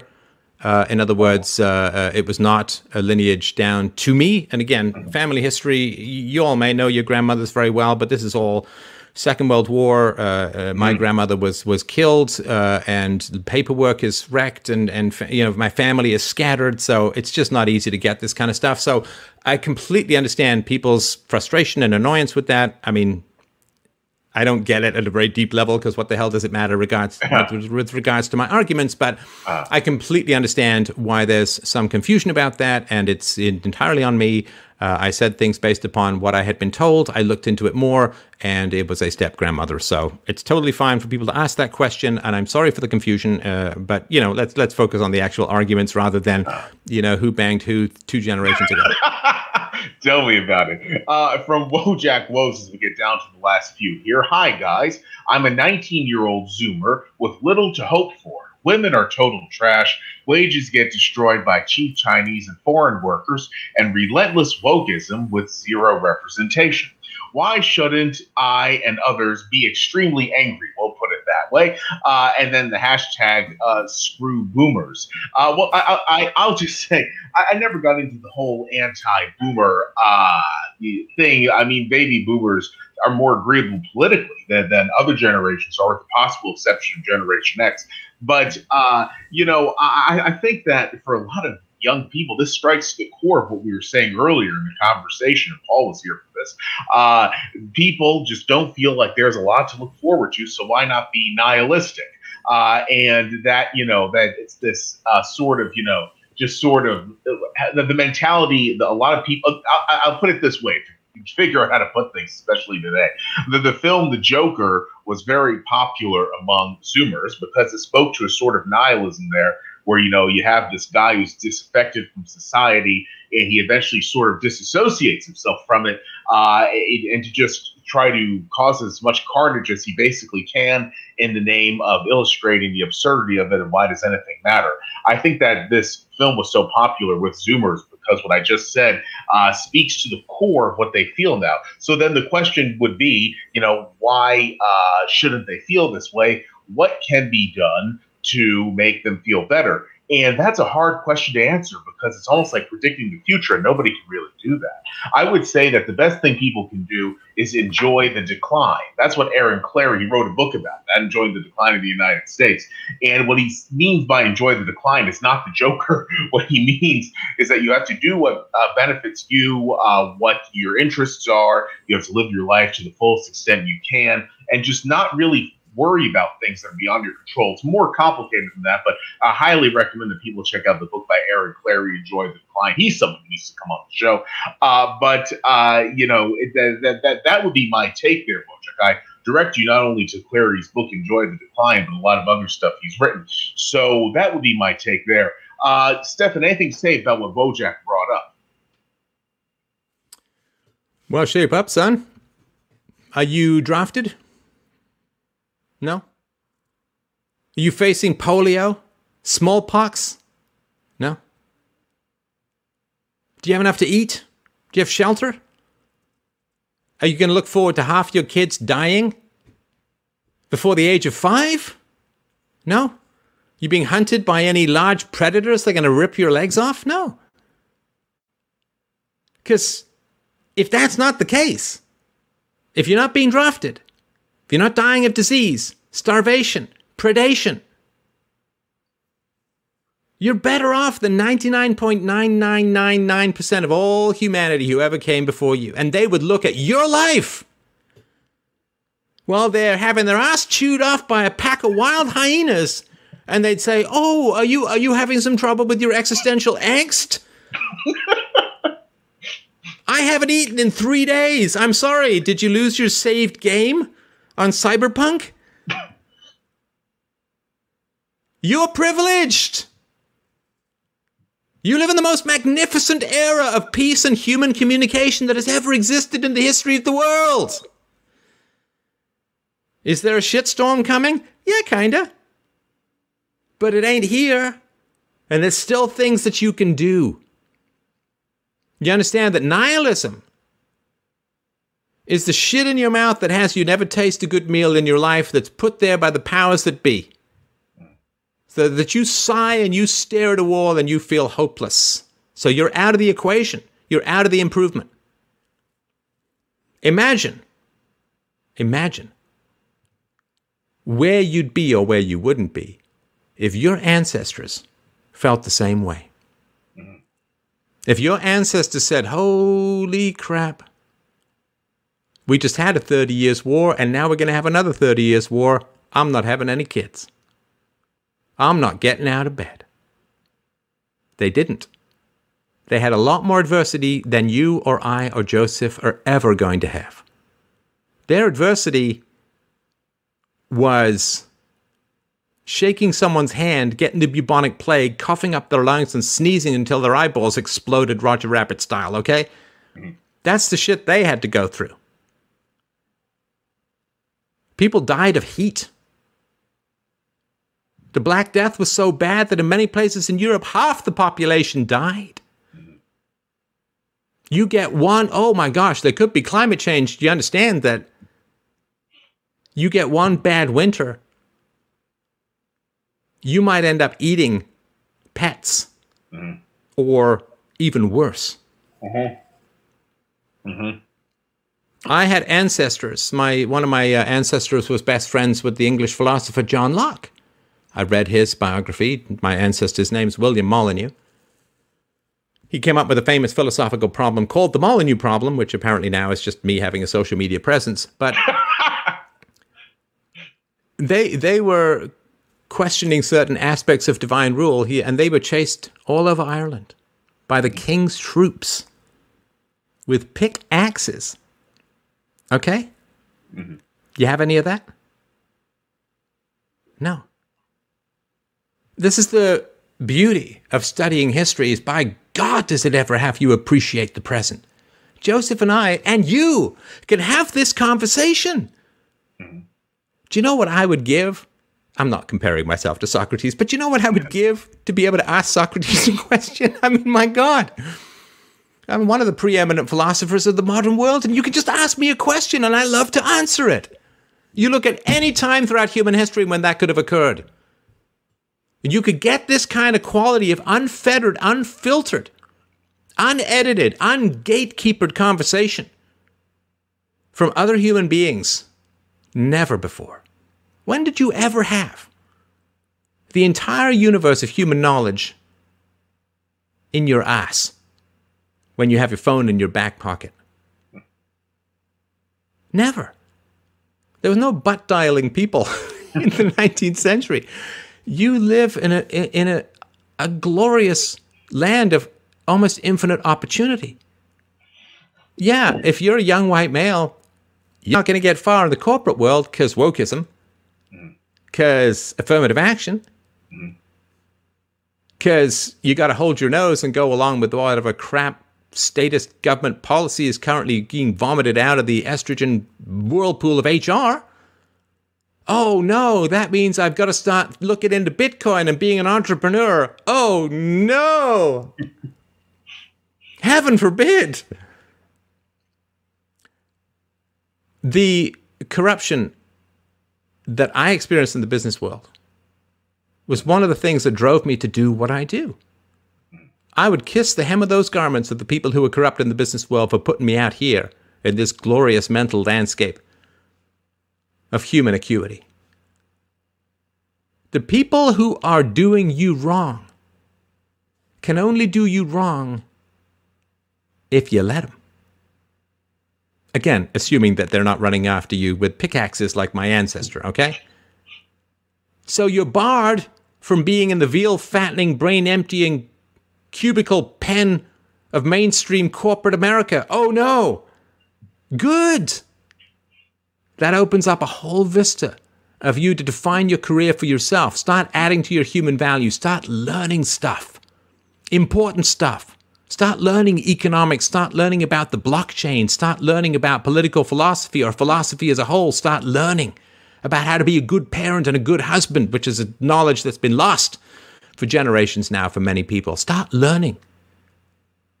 You have an infinity of time. You have an infinity of information relative to all prior aspects and times of human history. The gods have given you gold and the capacity for glory that they incomprehensibly withheld from almost all human beings across the world and throughout human history. So shake it off, son. It's a glorious world out there. Not 7 months ago, 15 years of my life were erased. Thousands of videos, hundreds of millions of conversations. A platform I had developed since 2005 was vaporized. Million followers gone, 500,000 on Twitter gone. My income on PayPal gone. And what did you see me do? Did you see me roll up into a ball? Did you see me curl into a fetal position under a divan and cry for mom? No. It's what happens when you do good in the world. You're going to get punished for it. But the punishment only lands if you let it. You know, you hear the whistling sound and you stay where you are. Something's going to hit you from the sky, but you just move. Find something new. Do something different. You're not in a cage. You're not in a uniform. You're not having a gun held to your head and saying, go over that trench and face the Boche or I'll blow your brains all over the Somme. No. You're not on the Titanic. You're not lost in space. You're here. What opportunities you have. And how many people across the world and throughout human history would not give their right arm to be where you are at this moment in time? Bad things are happening. Do not focus on them and magnify them to the point where you become paralyzed. That's exactly what the bad people want you to do. I'm here having this conversation, pouring my heart and soul into communicating with you. I faced, a setback or two. Couple of bumps in the road, couple of hiccups along the way. And maybe it's just a post-cancer perspective. But any day you don't get a, hey, you got cancer phone call, that's a pretty good day. It's a pretty good day. So shake it off. Shake it off. Maybe you were raised without a dad. It's one thing they don't talk about in the Joker movie much. Single mom, no siblings, goes crazy. Not a totally unknown scenario. But it is an insult to all of the people who labored to bring you the precious gift of life under far worse circumstances than you or I could ever dream of. To be paralyzed with all the opportunities that lie before you to do good in this world right now. So people are going to hate you for doing the right thing. Guess what? Welcome to the essential moral battle of the universe, not even just of this world. People will hate you for doing good. And their hatred is designed to paralyze you into not doing good, into not being ambitious, into not learning and growing and fighting for what's right and what's true. And you probably have watched a whole bunch of Marvel movies and a whole bunch of DC Comics movies where the good guys keep going against impossible odds. I'm giving you the superpower called philosophy, far more powerful than any of that crap they pull on CGI, because it's not CGI. Philosophy is evil. CGI is come get it, if you dare. No, go out and do something good in the world. Do something good for yourself. Do something good for your community. Do something good for your family. Do something good for the truth. And learn to enjoy the moral battle. Because it's the only reason you have any freedoms at all. Don't just parasite off the people who came before you, who fought hard to give you everything you have, all the freedoms you possess, which are still greater than the freedoms of just about anybody else throughout human history. You say, oh yes, but in the past, there weren't negative consequences for speaking to the world. You didn't get deplatformed. There weren't hate speech laws, blah, blah, blah. Yes, but there was no internet. So you couldn't talk anyway. Did you hear of me before 2005? No. Did you hear of me before YouTube? No. So there are negative consequences only because you have a voice which nobody had in the past before. So yeah, there's punishments, and people can get mad at you, and you might get toxic lunatics on Wikipedia projecting their inner selves onto your illustrious frame. Yeah, okay. But we have a voice. We have a capacity to communicate. Hundreds of thousands or millions of people are going to listen to this over time. Over the course of human history, this could be studied in the future, if the speeches are as good as Joseph says. Hope you're right. Oh, they are. Right? They are. They absolutely are. And you have this capacity. You can dig deep into the glory and power of the truth within you, which we all have. All of us who study reality and face facts and consistency. You have a modern world because scientists stood up to vastly more persecution than you can dream of. Oh no, they took my Twitter account. Yeah, you know what they're not doing? Burning me at the stake. Mm-hmm. Yay! That's what they call progress. No hemlock.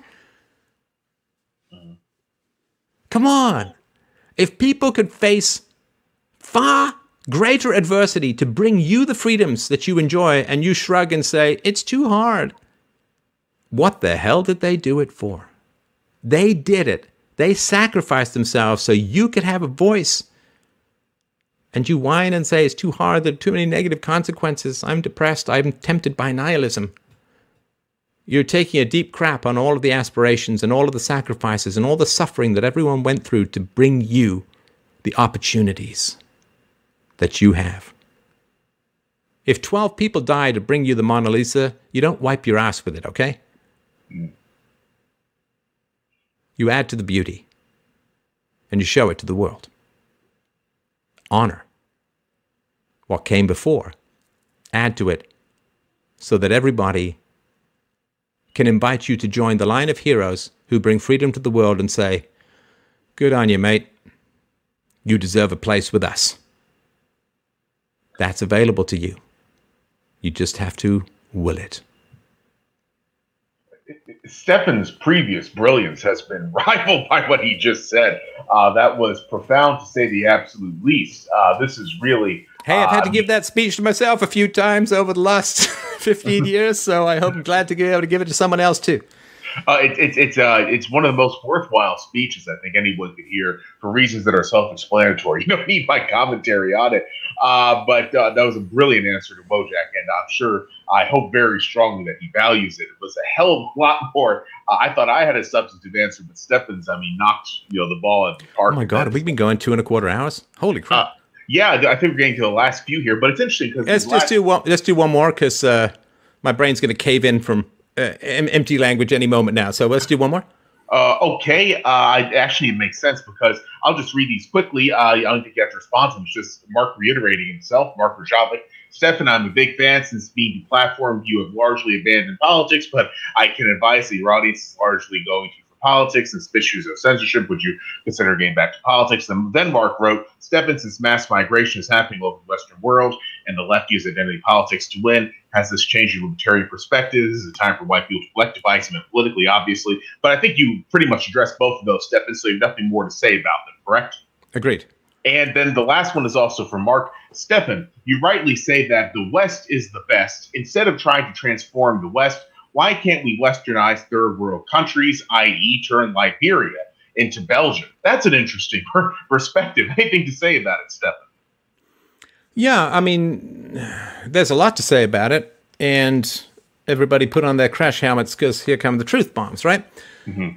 So if you move to Somalia and some sort of backwater of Somalia, I remember in the year 1999, I was traveling with a friend of mine through Morocco.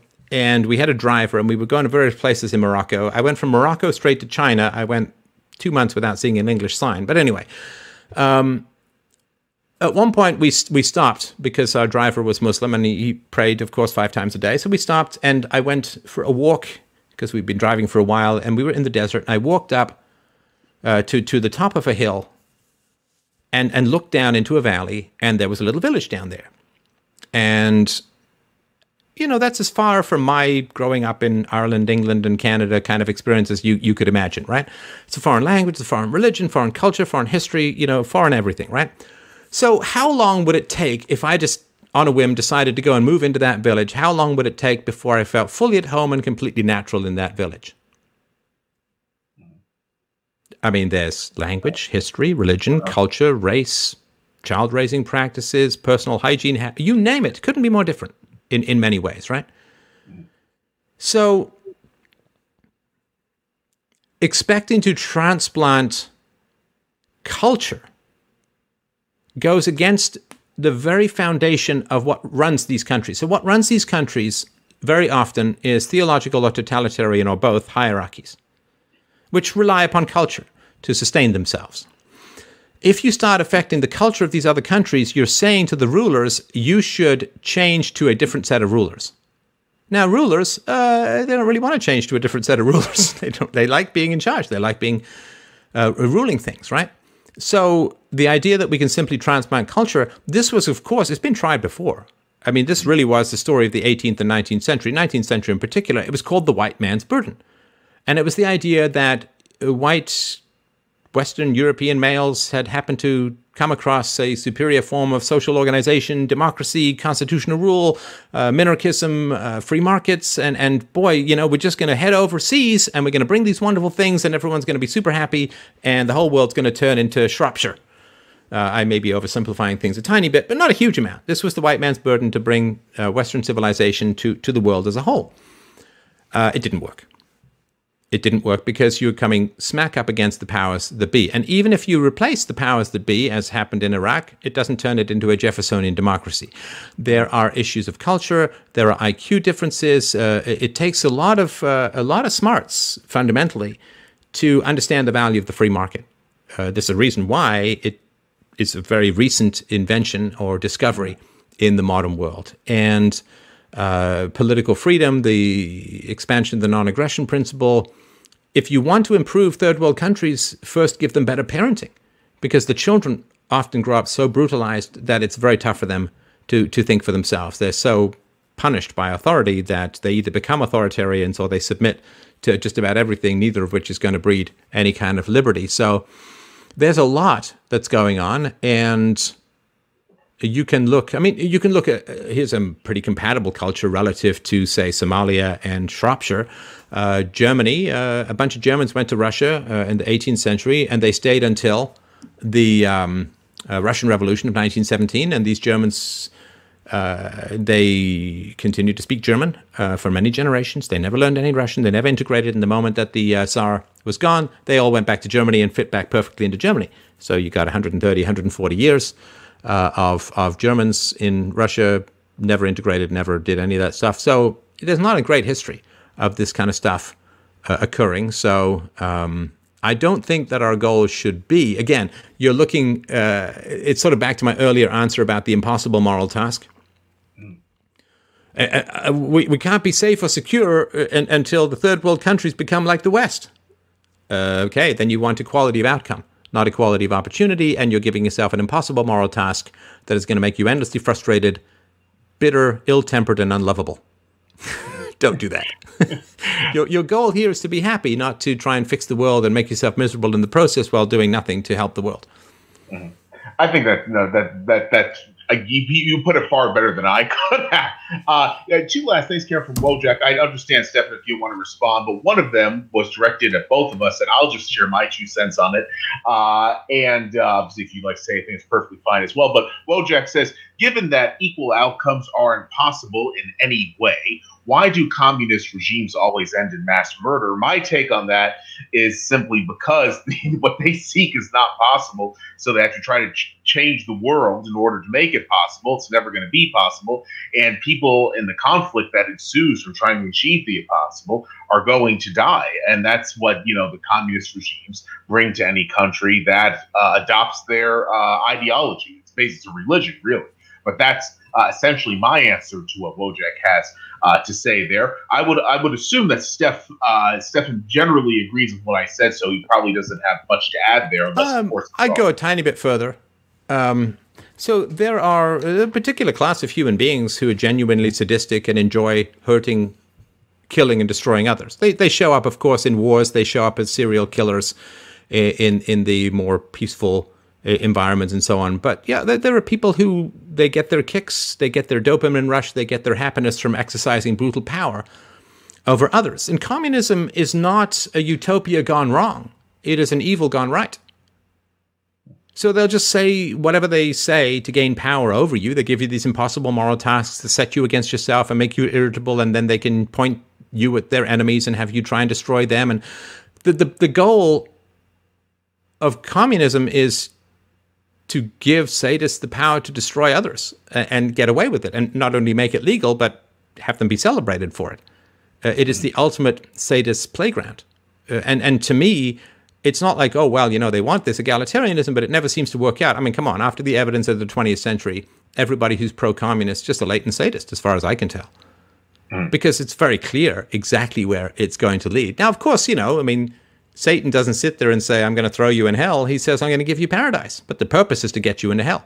The paradise is just a distraction. It's just something that lures you off the cliff. Like those fish with these big bright lights deep down in the ocean. Fish are like, wow, pretty lights. That's really cool, right? The light is there so you can be eaten. The utopia is there so you can be destroyed. It's a bait and switch that sadists always do. And so to me, you could have said the first round, although Marx himself was, pretty much a Satanist as a whole, right? I mean, he wrote poems in praise of Satan, and he half raped his maid and abandoned her in the street, and then complained that the most evil people in the world sexually exploited their workers. I mean, come on. I mean, this is a straight up confession of bottomless malevolence and a desire to destroy. And, what hellscape of a brutalized childhood produces these kinds of personalities, we can only speculate. But no, it's not, they want good things and then it seems to go wrong. But, no, it's especially now. I mean, especially now. It's like sawing off someone's leg and saying, well, I thought that would make you a better runner. I mean, it's just an excuse for sadism now. Basically, I agree. I didn't think of it that way, but if you look at it, I suppose from a moral perspective, that essentially is what it is. Stefan, as per usual, goes beyond my my sort of brass tacks take on things, and I'm very glad that he does. And Stefan, we are about to leave now, but there is one last thing for you, which is both a question and a compliment. If you'd rather not get to it, that's fine. I could read it anyway if you want to respond or not want to respond. That's I fine. Suppose I could do a compliment if I must, Joseph.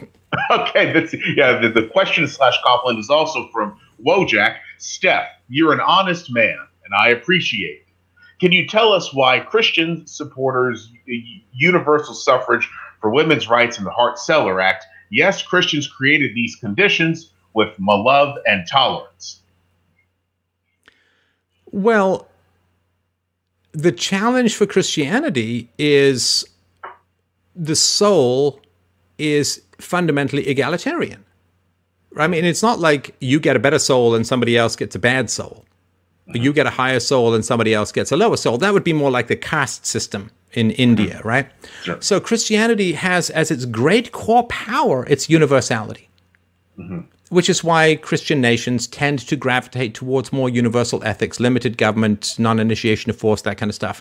And it's why, having been raised as a Christian, my fundamental work on ethics is called universally preferable behavior. It's what I got out of the non-in-group preference that characterizes Christianity. The Christian morals are not just for Christians and everyone else be damned, which is more the case with other religions and other belief systems, but it's universal. And the universality of the ethics comes out of the egalitarian nature of the soul. Now, from a biological perspective, brains vary in terms of neural density. They vary in terms of size, which is roughly correlated with IQ in some vague measures. People have, I hate to say better and worse, because it doesn't mean better or worse. It's just different, right? Some people are faster runners, some people are slower runners. They may be better wrestlers. It's just, if you're looking at the particular metric, then some people have faster brains and some people have less fast brains as a whole. And so the egalitarian nature of the perception of the soul, that everybody is equidistant from God, everybody has the same capacity for free will, everybody has the same capacity for redemption, if they pray and introspect and become one with Jesus and the Father, the Son, and the Holy Spirit, there is an egalitarian aspect to Christianity, which has given us incredible liberties and power to have a universal morality. One of the great challenges is then we think the universal morality is going to quickly sweep away the caste system and suti and various superstitions in various foreign countries and so on. It doesn't really, unfortunately, work out that way. So the egalitarian nature, which gives us the universal ethics, also gives us the problem when you have such a wide variety, like the disparities in outcomes in a free market are beyond imagination. I mean, you go from homeless guys to Elon Musk, and that's in an only somewhat free market. In a truly free market, again, the rising tide lifts all boats, everybody ends up better off and so on. But it's called the Pareto principle. I've mentioned this before. Everybody knows it, I'm sure. It's that the square root of people in any meritocracy produce half the value, right? The square root of, you've got 10,000 singers, 100 of them are producing half the hit songs of songwriters, right? You have 10,000 engineers, only 100 of them are producing half the value of whatever it is you're creating. I mean, it's just the way things are.